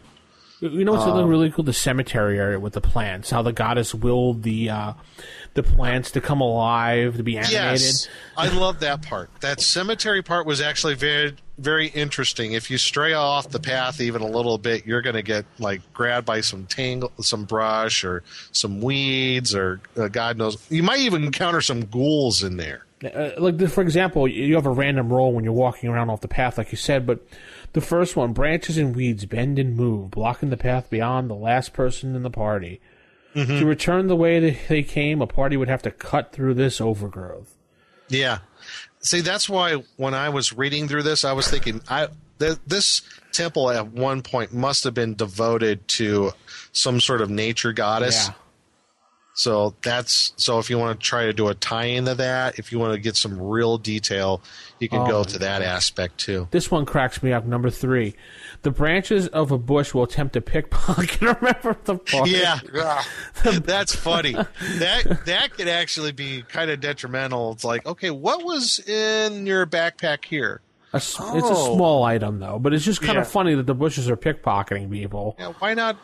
Maybe a potion. Maybe the bushes want to go out to the casino. They need some money, right? You never know. They need fertilizer too. Yeah. Anyway, so I'll continue along. Go ahead, Nick. But overall, one of the things I found interesting is typical of a lot of the adventures of this type came out at this time. You have a solution to a problem that's going to come ahead of you. For example, there is a section here where you come across an alcove where there is a bunch of a few barrels of wine that has soured to vinegar. Yeah. The next encounter at this time, which was a new monster, is a giant sundew, which lets out its sticky tendrils, black tendrils, and tries to, touch you and take you into its clutches. Yes. What's the one thing in the description that dissolves the stickiness? I don't know what. Well, things like alcohol. Yeah. Vinegar. Things like that will dissolve the tendrils of the honeydew. So, this is kind of like one of those things that were common in the area. And you know what? I kind of like it's maybe it's campy a bit, but I kind of like camp a little. I watched Mystery Science Theater 3000. Go figure. Anyway, so it's one of those things which shows that this was definitely a tournament module, because there's a situation that arises where the adventuring party is going to face an encounter where they might not have a normal means to get through it, but somewhere in the vicinity of that encounter is a solution, Sort of like going to the, slaying the red dragon. What do you find in its hoard? A +5 sword versus red dragons or something. No! Who wrote this? Gary Gygax? Duh! But, so that was one of the things I enjoyed about this. Another, I guess, is the the denizens of this temple that took it over. There are some things in this that took up residence later on after. It's mostly orcs and half-orcs that are working with the slavers in here. But there's a few things that they're afraid of that they avoid, namely those basilisks. I love the basilisk den because there's like a 10-foot wall that separates the basilisks from the rest of the temple. So that lends me to believe at one point or another, and I think it's in the adventure, like whoever encountered these before were smart enough to say, you know what, we can't kill them, but you know what, we're going to keep them around. They're good to get rid of, whoever we might capture who are, trying to take us out. I just thought that was kind of cool. They're like, we're even avoiding this area. So I think those are some of the good points on this. I like the use of the new monster, the Apsis, that we're going to talk about later. Yeah, even the random encounter is pretty decent looking if you look at it. Yes, and I'm actually glad you brought that up. I almost forgot about the Wandering Monster roster. I thought this was really good. They actually put in the Wandering Monster roster section that when these creatures are encountered, there is a count. Say, for example, the Wandering Monsters, one of them is crocodiles. If they encounter a couple of the crocodiles in the sewer section, you deduct it from the total of 10 crocodiles. So, to me, that makes sense. Yeah. I mean, it doesn't mean there's like this giant random monster generator machine out under this whole dungeon that's spitting out green slime gas and doppelgangers and crocodiles. There is a finite amount of random encounters that your party members are going to run into, so you got to deduct it from the total, and that makes a lot of sense to me. So I thought that was a pretty cool thing, and I think that some of these they're asterisked. And if they're, like, for example, we were talking about those basilisks. If you encounter them as a wandering monster and you eliminate them, once you go to their lair, they're not there. They were somehow got out of their lair, and you were able to eliminate them before you got to their lair. Yeah. So, do you think they were a little bit liberal with giving out magical items in this? I'm seeing it because I'm scanning through it as we're talking after reading it, and I remember seeing there was quite a bit of magical stuff that they threw out. But nothing, I think, that was overly powerful. I don't think there was anything really here that, at least in my opinion, that was unbalancing. I'm looking, a +1 cloak of protection, a potion of healing, a +1 dagger, +2 versus magic user and enchanting creatures. Not all that powerful. To me, it didn't seem that bad as far as magic items. I thought it was okay. Yeah, I guess so. I kind of thought it was a little bit more. I guess I'm more strict about giving out magical things, and I guess the word is a stingy DM. I guess you can call me, and I don't like my characters getting too powerful. I don't like superhero games like D&D. Oh, neither do I. But looking at the actual magic items that it has in here, many of them are, one-shot use. A potion of speed, a potion of healing. There's a scroll of protection from petrification. Those are one-shots. As far as ones that, that are permanent, +1 mace, the 1 dagger I mentioned, I don't see really anything else that is a +1 ring of protection. I saw a cloak +1, gauntlets of dexterity, +1 dagger, +2 versus magic users and enhanced creatures, things like that. I don't know. I thought maybe it was a little bit much in certain. There was a lot of gold was given out, a lot of platinum as well. Yeah. I don't see. Well, I guess it depends on, like you said, like your idea of what do you consider too much. For me, doesn't seem a whole lot. I don't know. I don't like fast level up when I'm DMing. I like to level up how it's supposed to be done. It takes a long time to level up. Mm-hmm. And that's like a whole other discussion and how other people handle it. I've gotten in that too. Like, I don't give out experience points for gold pieces. And I think we talked about that before. We had a discussion about something like that, about experience points and how it should be divvied.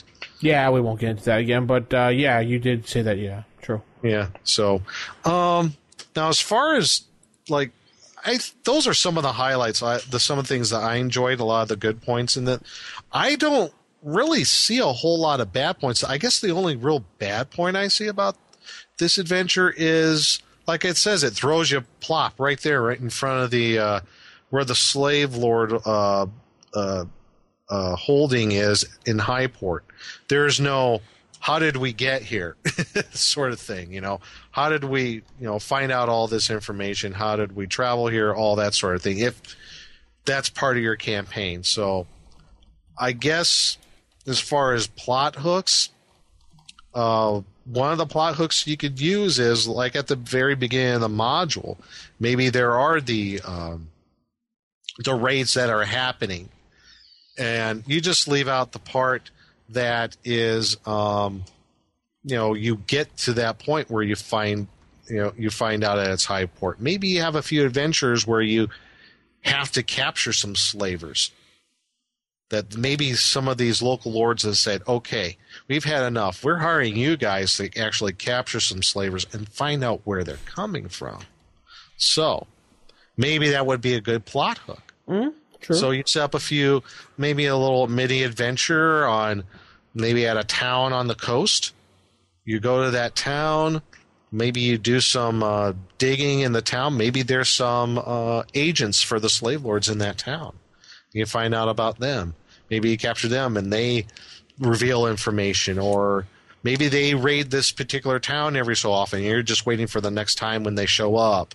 So, yeah, I would say that would be a really good plot hook to use. And I can.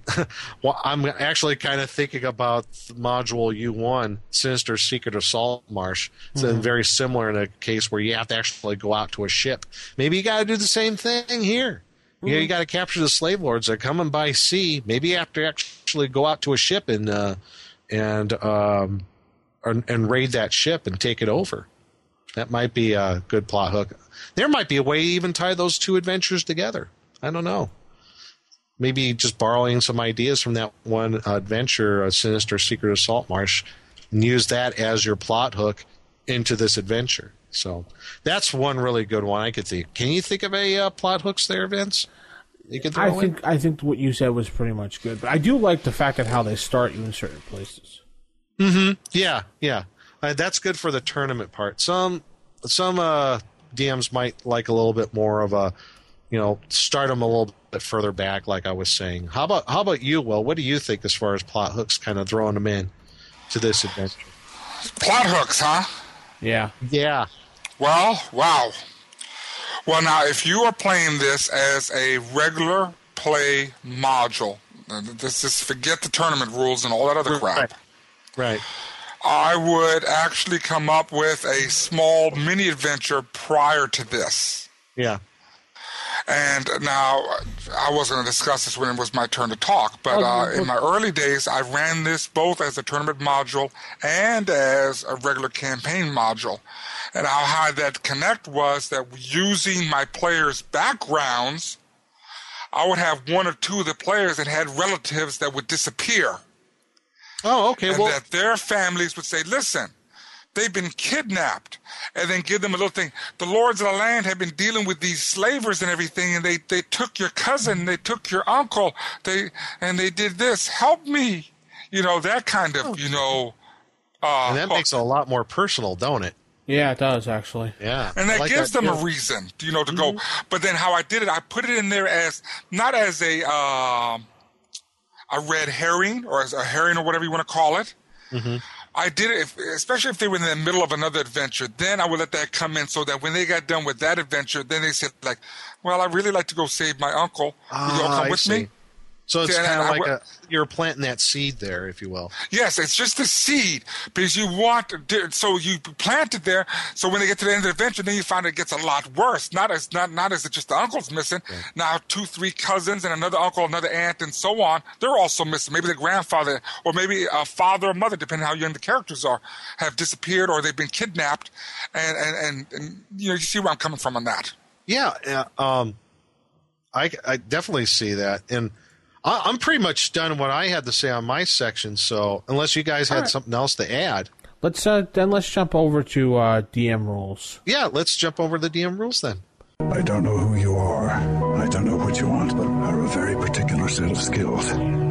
Skills I've acquired over a very long career. Skills that make me a nightmare for people like you. I will look for you.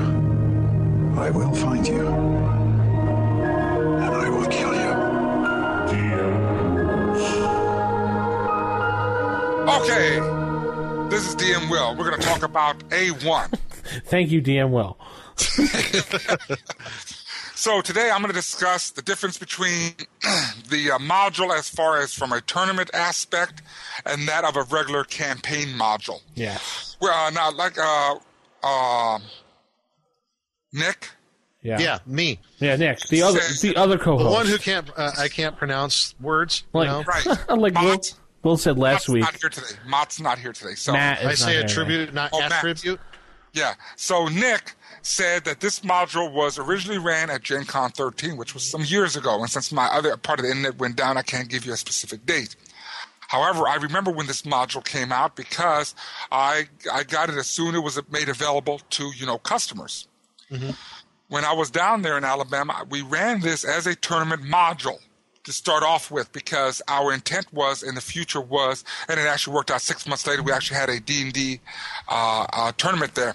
So we used this area of slave lords as a test tool to see how we can run a successful D&D tournament. Now, with the rules in this, the rules are very different in this compared to some of the other tournament modules like the Hidden Shrine of Tomoken and some of the other. There's some vast differences in here. In this case here, with this particular module, you're going to come across 2 sets of maps. You're going to have the ones that are colored in blue, and then you're going to have the ones that says tournament maps that are all in black and white. Right. Yeah. You will notice that with the tournament module, you will only use the one that say tournament maps, and you'll find out that the majority of the rooms have been blacked out on both the first and second level. Mm-hmm. If you're doing the tournament module, you are only going to allow the adventurers to go into those rooms on the black and white maps, plain and simple. All the other rooms have been omitted. Right. Omitted, Omitted? removed. Omitted? Yeah, omitted. They've been taken away. They have been taken away, so you don't run them through there. True abuse. I also know. I also heard Vince talk about the leveling up portion. Yes. In the tournament modules, they do not gain experience and level up. Right. That is made very plain and clear. They will level up as they proceed in the tournament portions. Right, the tournament will dictate. Which ones they have an automatic level up thing. So the players will not concern themselves with killing as many monsters or doing all this. In the event of this tournament, when I remember as it being run back in the day, good God, that was a long time ago, it was a timed tournament. Yep. When you are in a timed D&D tournament, the goal is to get as far as you can, doing what you can and trying to avoid all the big heavy fighting and all the crazy crap. Right. Oh yeah, that's like that with almost any tournaments like that. You're only given 3 or 4 hours. Right. Because that's the time slot they have at the convention. Right. Now with the A1, this particular module is run for 2 sessions, the first level and the second level. And as you can see, they provided 9 pre-generated characters. And being a tournament module, you will use the pre-generated characters. Yep. Now, I will have to tell you, there was one thing that you all did miss. Nothing major and everything. I found the character names horrendous. Well, I wasn't really concerned with that. So. Well, those pre-generated character names are just horrible. Fanstern, was that Ogre, Elwida, Frida, Caraway, Blodgett. Oh, please. Give me some fantasy names. Oh, those names were just horrible. I like Kayan. That's not too bad. Yeah, there's like one or two that are fine, but the other ones, horrible. Ugh. Blodgett. Blodgett, yeah, good Lord. Anyway, when we jump back to the tournament side house, there is a scoring system. And the scoring system actually for this tournament series is very, very simple. For example, at the very start, when you're set in that particular area, which I believe was in the back, right, at 1A by the secret door, Yeah. scoring adjustments. Well, if someone decides to cast invisibility on the halfling to go through the door, that's +7 experience points or +7 points. Room 1, there's a trap there, which you have to read that carefully, but there's a 1A and a 1B. Wherever the trap is, it says room 1. So I'm not sure which room 1 they're concerning. I'll have to take a look at that. And I will tell you, there is some errata for this doggone module because there are some mistakes in here. There's a +4 attempting to find trap. Room 2, there are no adjustments. Room 4 is very interesting. Plus a -4 for attempting to cross on charred section, which is the board, I believe. Oh, no, I'm sorry. Which is the thing around the room. And then there's a +4 for using spider climb, levitate, or climb walls to, get across. So it was very specific that you went into a room, you would only get points if certain actions were conducted.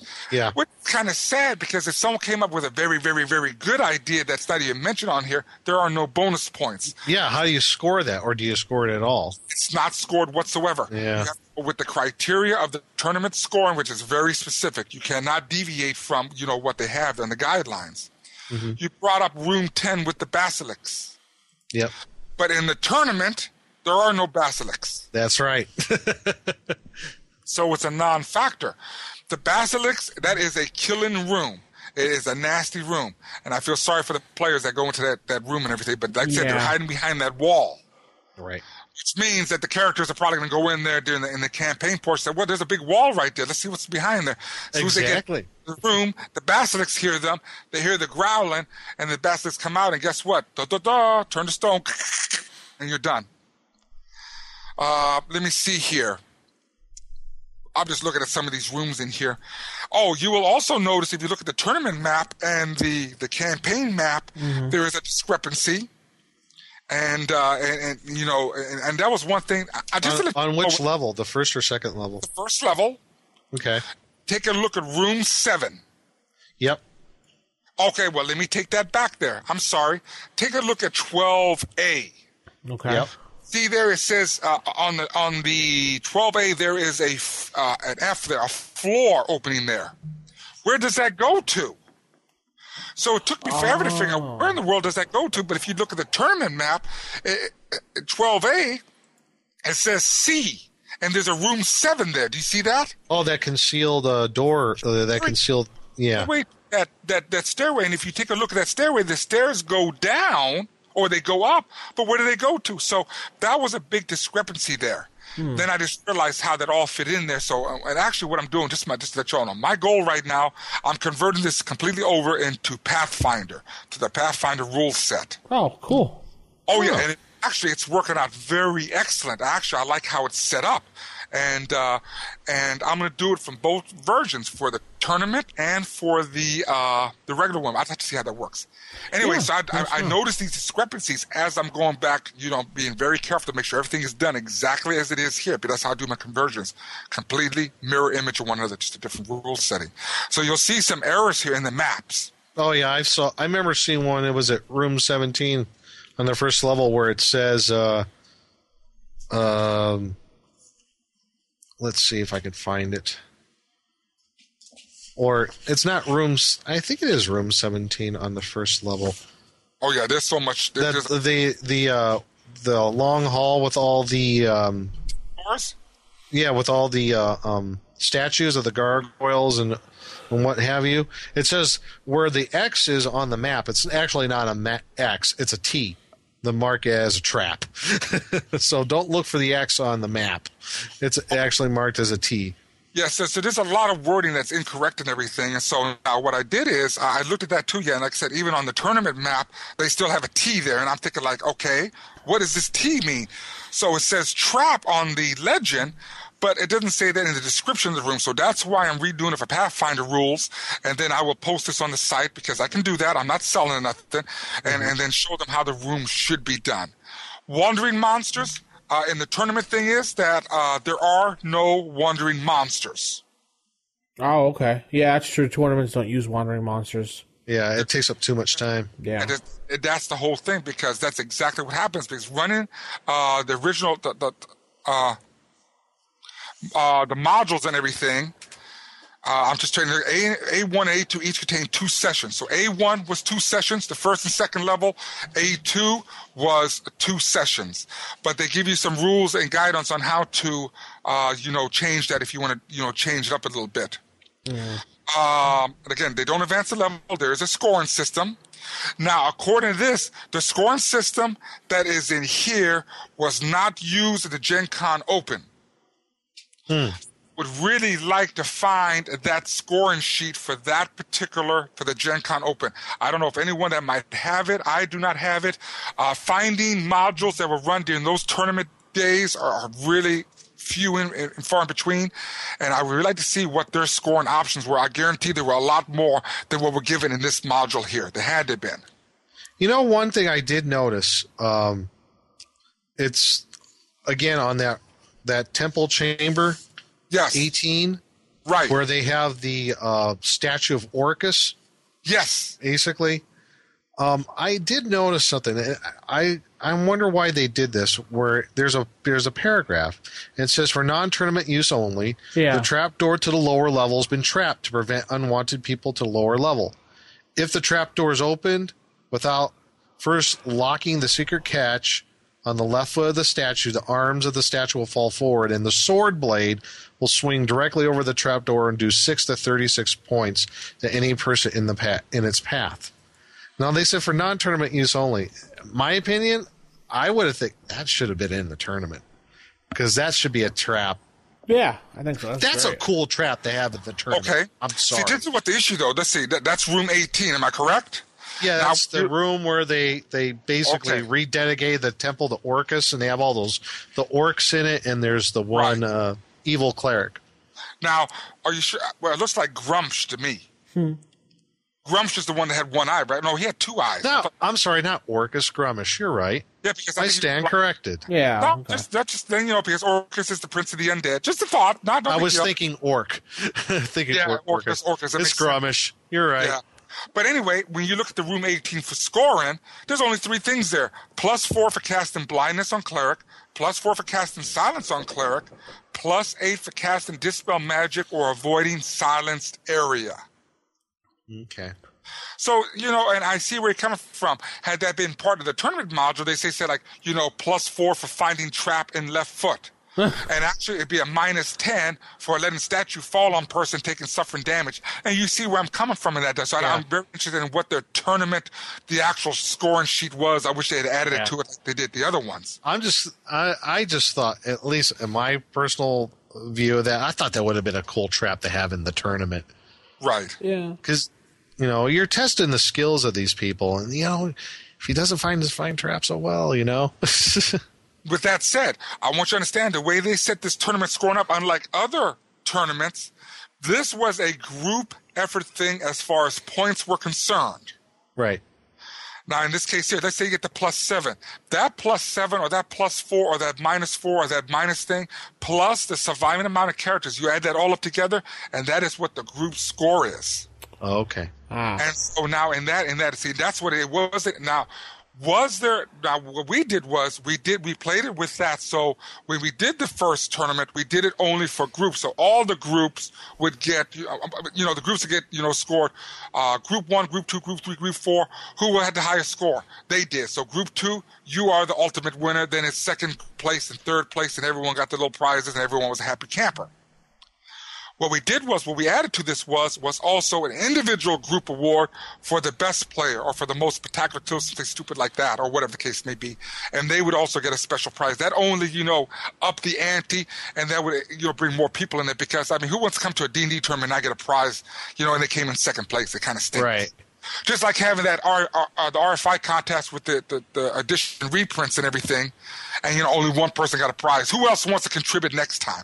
So we're going to change that stuff. So I should have learned that from the get-go. Well, that's usually how contests work. One person gets a prize. Yeah, usually it is and everything. That's true. Just like the lottery, one person usually wins. Sometimes more win with them. Yeah, you're right. Okay. Now, tournament. You mentioned this as well, Vince, concerning the amount of magical items. Yeah, and also, go on. Yeah. For the tournament, this is what the characters are going to get. So in the long run, does this? I mean, for a campaign, is this inordinary amount? See, I'm messing up my words now. I'm sorry there, my friend, whoever said make fun of me. But is it an ordinary amount of magical items? Well, I'm looking at the characters, and I'm looking at their level. Most of them are between 5th and 6th, 5th and 4th, and so on like this. And I will have to notice, too, that this is a first edition advanced D&D game, and there's another mistake I think they made. But let's start with the magical items. I think they really don't have that many, and they're really of inconsequence. Now, I know I looked at Kay, and she has 2 javelins of piercing. She has a scroll of hold portal and suggestion. Hold portal. It has no effect in this module complete at all. So I don't understand the logic of having a hold portal scroll. Hold portal? Yeah. Doesn't make no sense to have that scroll for this particular module. So I see some issues with how some of these things are. There's a potion of clairaudience held by Caraway. Okay, but there's no scoring for any of that stuff and everything. So I'm kind of confused on how they distributed these magical items. Yeah. So the one person, Frida, she has +3 chainmail, and Frida is a 4th level ranger. Mm-hmm. That seems kind of high, +3 chainmail. Yeah, it does. That seems kind of high. I think they went overboard. That could have been +1, maybe +2. I would rather have been a +1, but I haven't gone back to look at the magical items they could have found to supplement that. Whatever the case may be. Well, but it's a tournament module, then who cares what you put in the module? That is true, too. Yeah, because, the players aren't going to continue after this, really. Well, no, yes, they will, because remember now. Yeah, but after the day is done, I meant all the modules are done. Yeah, then it's a dead issue. Yeah. But then again, I would not use these characters for a campaign because these are tournament characters, so I wouldn't primarily use these characters. I think the point you're making, though, is if they're going to have these magical items for the tournament characters, at least have them be useful. That's the whole point. Why would you have a potion of clairaudience? You would think that this potion might be useful somewhere in the tournament module as a whole. Yeah, but it really isn't. And now I haven't looked at A2 to see how they, that might be for a later thing in scoring. Yeah, and good point. Tournament scoring in there. I'm not seeing anything as far as a sheet for scoring. That's my only issue right there. Now, but you will see in A2 for scoring adjustment for large tournaments, they start talking about the DM's discretionary bonus system, where people get points for special play, excellent play, good play, blah, blah, blah, and so on and so on. And I will also notice that the same magic items that you find in A1, the same characters have the same ones in A2. So they might be useful in that adventure. See, and that's what I'm saying. But I do not see a sheet for scoring at this current time. I'm not going to waste my time on this for, those kind of things. So I'll have to look at that later. It might be another thing there. Anyway, I got a question on your tournament that you did, if you can remember. Sure. How did the people get the characters? Because I remember when I went to my first convention, I went into an AD&D tournament. They actually had all the player character sheets around the table face down, and when you turned it over, that was the character you had. Oh, yeah, they've done that before. Yes, that's an excellent question. With any tournament module, everyone that goes to a tournament should be somewhat proficient in playing a character, and for it to be fair to everyone around the table, especially if there's any type of personal scoring for people playing characters, The character sheet should be upside down, randomized around the doggone table. Because I remember when I went in that tournament, when I did it, you know what character I got? A paladin. And I did well. So I was just, and when they went to each round, whoever proceeded to the next round, did they get a totally different character then? The next round? No. They stuck with that same character through the whole tournament. The same group of people, yes. Now, there was a thought at the time what we wanted to do was to mix up the players for the next session. That didn't make no sense. Okay. Because I think we would be wasting time. That people already know what characters are. Let's just continue on with the storyline and see how they progress from there. Okay, I was just curious about that, how that went. So, now, all right. One thing that really bothered me about A1, and you all didn't mention this, but you did mention the room concerning the plant life and all that crazy crap. Yeah. There is no druid for the tournament characters. True. Which I think a druid would have fit in perfect. And the druid would fit in perfect in later modules. I don't know why they kept the druid out, because what they have here, that's plain simple. A 6th level dwarven fighter, a 5th level human fighter, a 4th level ranger, a 6th level cleric, 5th level thief, 5th level magic user, a 5th level illusionist, a 3rd level cleric, 3rd level fighter, a multi-class, and a multi-class 4th level fighter, 4th level MU. No druid, which is very unusual. Huh. Well, I just didn't understand that. But like I said, it all depends on how they wanted it. But they did what they did. But I think a druid would have been perfect in this game. So that covers most of the tournament and everything. It has its flaws. We discussed some of the flaws. We discussed the tournament characters. I mean, you all covered the other stuff and everything. Big difference between the scoring system. Like I said, I wish I could find the Gen Con open scoring sheet. They did not add this to this module. They just added something they made up, I think. I don't know why, but it's kind of funny. Now, just to give you, I said room 3. Can you tell me what was in room 3 real quick, like? I can't find my room 3. Room 3 was on the top level. That is...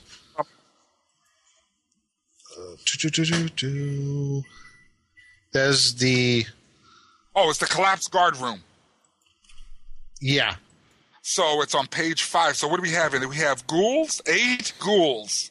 So that is part of the tournament module, I believe, too. Yes, it is. And room 3, it's -4 for sending one character in alone. Why would you move a character in there alone? I don't understand that. -4 for attempting to use a sleep spell. It's fine. Just... Maybe it was because they were one at a time in case someone's trying to sneak in or something like that. Well, I thought that too, but look at this. +4 for attempting to turn undead. Wow. So the scoring system's kind of weird and everything. The scoring adjustments are weird. I wish I had the original Gen Con sheet to look at it so we know how they scored it. We made a lot of things a lot more clear. I just had some issues with these scoring adjustments. Overall, like I said, it was a tournament broken into sessions. I think it had a great setup and everything.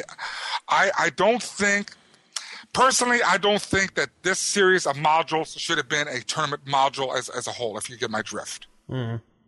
I think it would have been great if it made it just one module as a tournament, vice 4 modules. I mean, that's a lot of sessions. And the sessions must have been short because our sessions, when we ran this as a tournament module, was only 2.5 hours. No, was it 2 hours or 3? It was 3 hours. Yeah, I was going to say, this seems like, how did they get these modules done so fast in a tournament setting? It was 2 hours. I know right now that each session was 2 hours each. I just remember that now. It was 2 hours each. Well, with the reduced time and the reduced tournament, I don't see how they can get this done that quickly. Whoever was running these tournaments had been really pushing players. Let's go. That's what I can think. The tournament cannot do that. They cannot push the players. The moment a tournament starts, there is no edging on from the DM. The DM just sits back and just continues on and that's why it's always important. It's a good thing you brought up that on tournament modules. If you're on a tournament, one person should be designated a caller and make decisions right there and then. In a tournament, you don't have time to mess around and go through 500 options on trying to open an unlocked door. I mean, good Lord. Yeah. Turn the knob. Jeez, well, okay. I'm one tournament module we played in. The guys did 3 hours in a town trying to buy 500 goats and trying to take 500 goats into a dungeon. Why? Because the goats are going to set off the traps in the dungeon. That's why. Oh, yeah. Yeah, but so y'all know what the whole deal is. Y'all know the whole deal and everything. But like I said, tournament modules, campaign modules, this is better run as a campaign module. You get the whole taste of it. Get ready because people will die. All right. Oh, yeah. So with that said, and the module, you can pick it up on Amazon if you want. A1, Slave Pits of the Undercity, is going used $17, which is pretty decent, I think. Not bad. Probably find it on eBay too. Maybe I haven't looked on eBay. I usually go to Amazon first just to buy because I can't stand bidding and things like that. So, But outrageously, it's $475 brand new. Yikes! Oh yeah, I don't think so. Sorry, again? $475 brand new. Sure, that's not pesos. No, I like the fact that it's $475.96. A1? Yes, I have no idea where they got that randomness from. Oh no, that's insanity. Only a fool would spend that kind of money. Well, yeah, I can see the $17. There's 12 of them used. $17. I know one fool who would spend that much money. Yeah. eBay, I don't know. I haven't looked, but we don't have time to really fool around about that. So, Right. Unless, Nick, you want to look it up while we're talking the next segment, you can go ahead and do that. Anyway, let's head into the Creature Feature Theater next. Are you saying that I put an abnormal brain into a 7.5-foot long gorilla? Creature Feature Theater.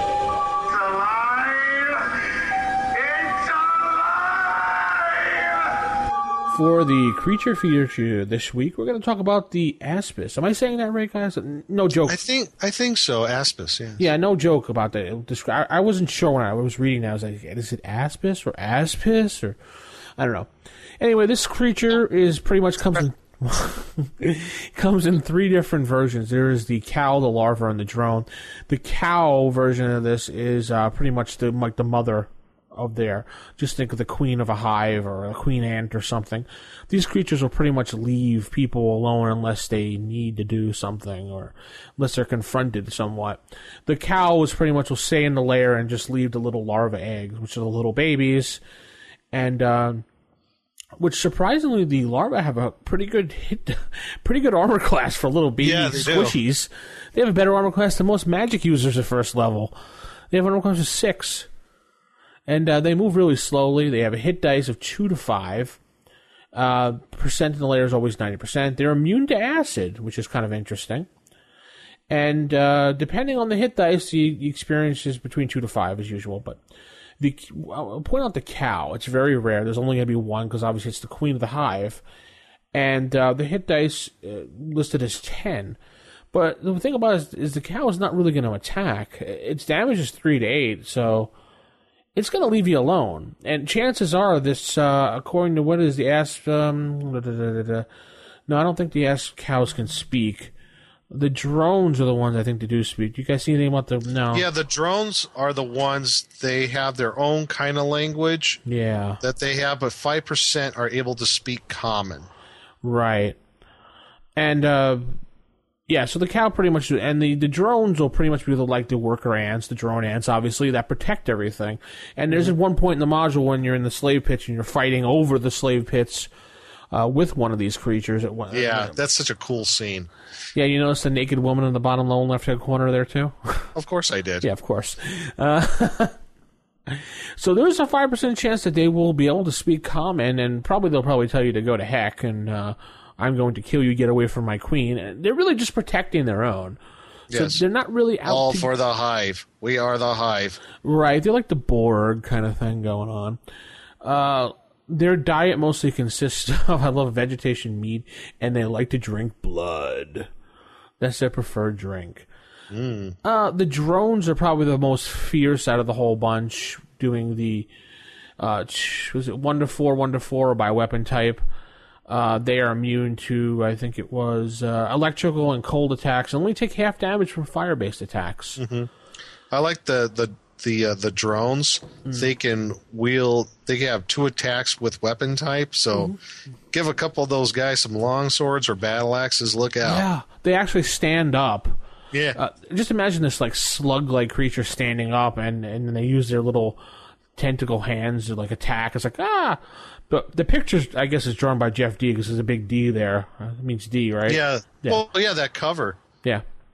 I love that cover. It's dual wielding shields and it looks like maybe long swords. I totally dig that. I'm like, the picture of the cow, as he calls it, it looks like a alien spaceship. To be honest, it looks like Randy lay there like a slug. His only defense. Yeah, I don't know. It just reminds me of a spaceship, like an alien spaceship landing on a planet. It's just kind of weird.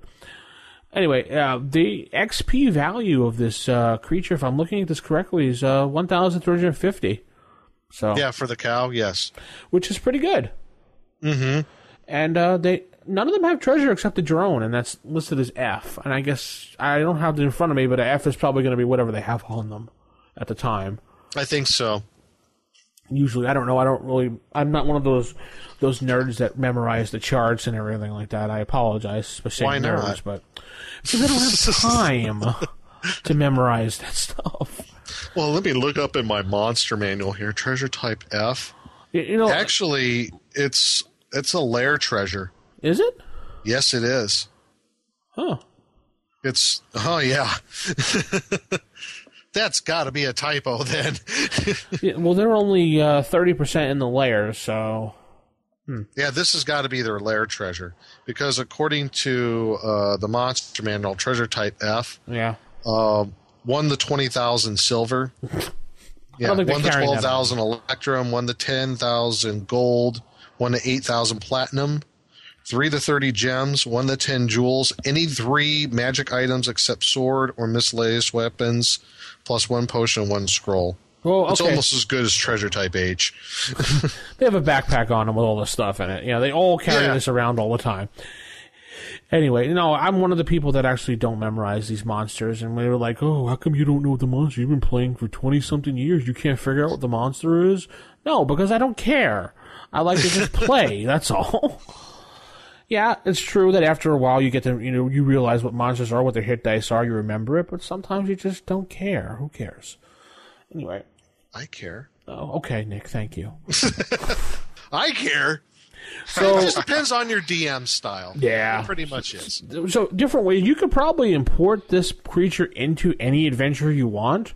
And in fact, I could see an adventure you could take this creature and say, okay, the town's crops have been diminishing lately, and there's been a lot of like rumblings in the ground, kind of like a Tremors type thing going on with this.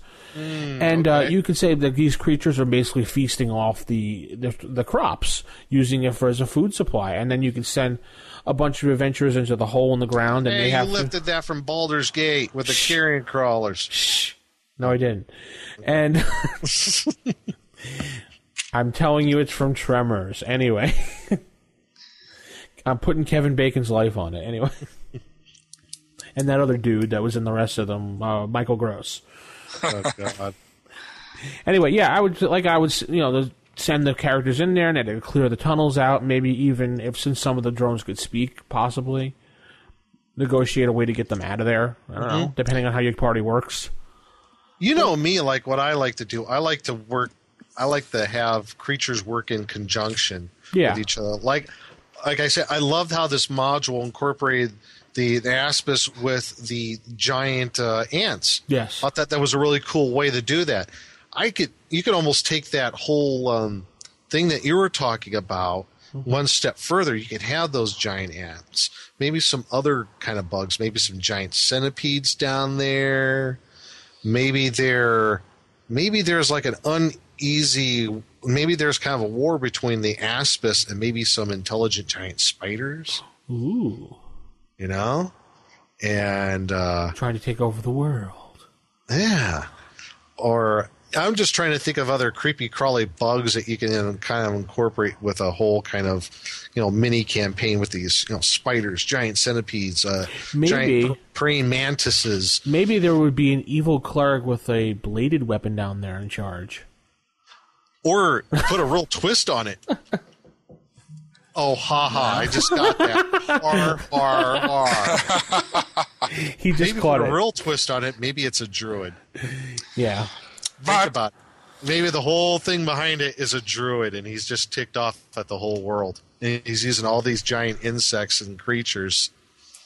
I must interject one thing also as well. Go ahead. You will not find the Aspis, for some reason, is also protected IP monster that is not found in D20 or Paizo. It is, really? It's a protected Yes. creature, really? I had no idea. I wonder why. I have no idea. Who created the Aspis now? Is this creature in any of the monster manuals? Because I do not recall Yes, it it being in is. the It's Fiend in- Monster it's in Manual 2. It has to be. Too, I believe. Can you tell me who created the monster? Had to have been the creator of the adventure, David Cook.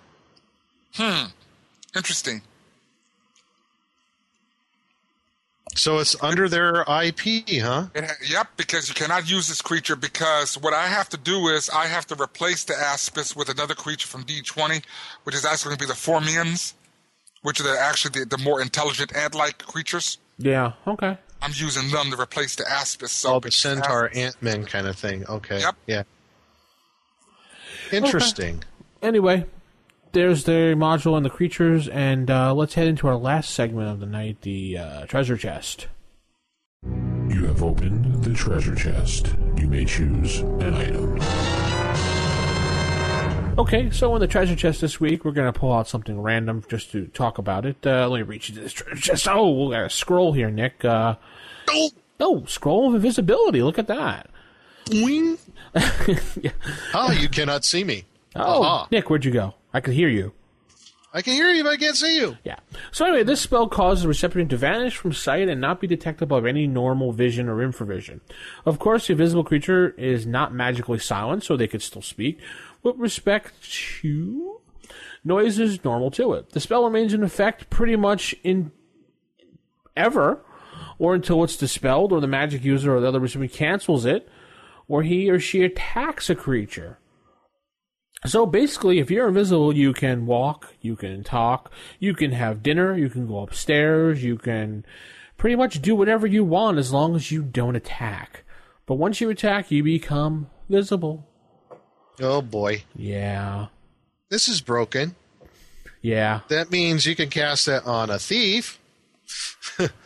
Climb walls, hide in shadows. Don't even have to worry about that. That's the loophole, kind of this, what you wonder, now would you consider a pickpocket an attack type thing? No. No? No. I would not consider a pickpocket attack because you're not physically harming that person. The only thing you're hurting is their income. No, I totally disagree. Yeah, see, I this consider a pickpocket an attack because you are rolling against him. Right. This is where the big debate. But it's not to hit. This is where no. I see. Hold on a second, guys. This Go is ahead. where the big debate comes in with this spell. There is that loophole in there that you could say, Nick's point of view, he's not harming somebody, but on Will's side, he is affecting another person or another character or another In a negative monster. fashion. Yes, which could be considered a form of attack in a sense because you're affecting the well-being of that person in a certain way. So there's either side to the coin on this one. There's only one side of the coin. It's mine. Yeah, we don't care. Anyway. I could see it. You come up with a very good, well thought out argument, and you're completely and utterly wrong. Ooh. Let me think of a mistake. I'm just kidding. I'm poking the bear. You could take either way on it. Well, actually, Nick, you're supposed to change your mind and side with me at this point, remember? Okay, I agree with you then. Vince. Okay. That's funny. No, and so you could do whatever you want. You're the DM. If you want to say that pickpocketing or doing something to affect another person or another thing would break the spell, then let it. I say, sure, why not? Or you can say the thief runs around and pickpockets everybody and nothing happens. It's offensive. Yeah, that's the word. It's an offensive move, so... You're offensive. Yeah, it's an offensive act. Not in the fact that someone, lets off a fart. That's offensive. But it's offensive as he's making an action against someone, which is kind of, I don't care what it says. Okay. Use that, you break the invisibility spell. So if the thief spit at somebody, that would break the spell, according to you, Will? If a person is invisible, if a magic user is invisible, or a thief's invisible, and he spits at someone, yes, that is an offensive act, and that's both offensive. That means he will become visible because he's attacking someone trying to hit him with his nasty, vile spit. And the material for the spell component for the spell is an eyelash and a bit of gum, Arabic gum, or is that Arabic? How do you say that one? Arabic. Yeah, Arabic gum. Arabic. Arabic? Yeah. The former enclosed in the latter. Was that latter? I'm reading it wrong. Sorry. Later. You missed later, dude. Later with 2 T's? Okay. Latter. It's latter. That's what I thought. Latter. Yes. Thomas the Train. No. What was that thing you were doing the last time, Nick? The Human Torch. The Human Torch could not get a bank loan. The Human Torch could not secure a bank loan. It was from Anchorman when he was before they were doing their broadcast. He was doing pronunciation exercises. What he did was the Human Torch could not get a bank loan.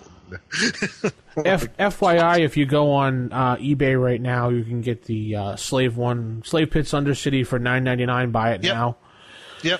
There's We're a couple around $9-10. Yeah, there's a couple bids now. $2 right now, but yeah, $9 buy it now. I see someone selling it for $20, $11, $10. Mm-hmm. So that's actually pretty decent prices right there. However, coming months, we got the reprint of this Area of the Slave Lords. Yeah. Aha! Which I assume will drop the price of this anyway. So now, when they're reprinting this, they're reprinting it as the compilation that they did. Yeah, they're doing the compilation A through. Okay, but there's is this the one that had the curious A0 on it or something? Or was it S0? Yes, the new one has this. Yes. I guess like we were talking about. Adventure hook to tie the whole thing in, basically A0. That's what it is. Oh, okay, that's what they're doing. Okay. The reason why I asked about which one it was is that means the levels are going to be different. Yeah. So because the original separate modules are levels 4 through 7, I think the compilation they bumped it up to like 7 to 11. Oh, really?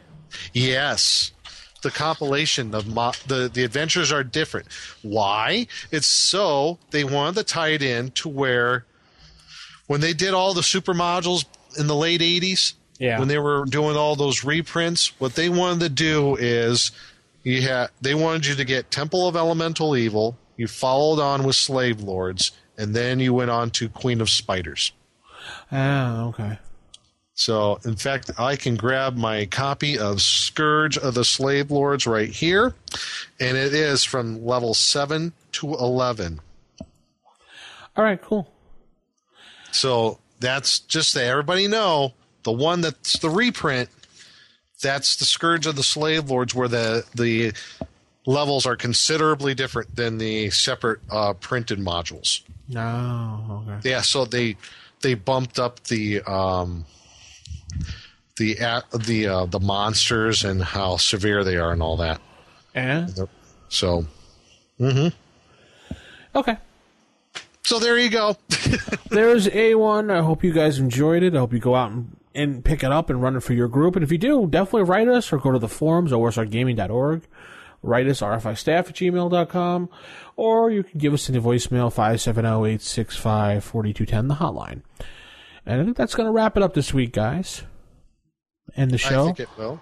Little over. The Human Torch could not secure a bank loan.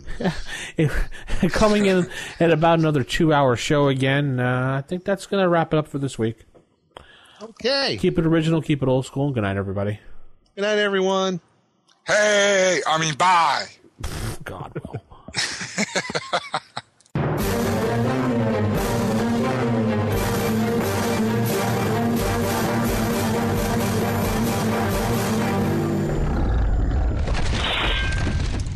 Roll for initiative.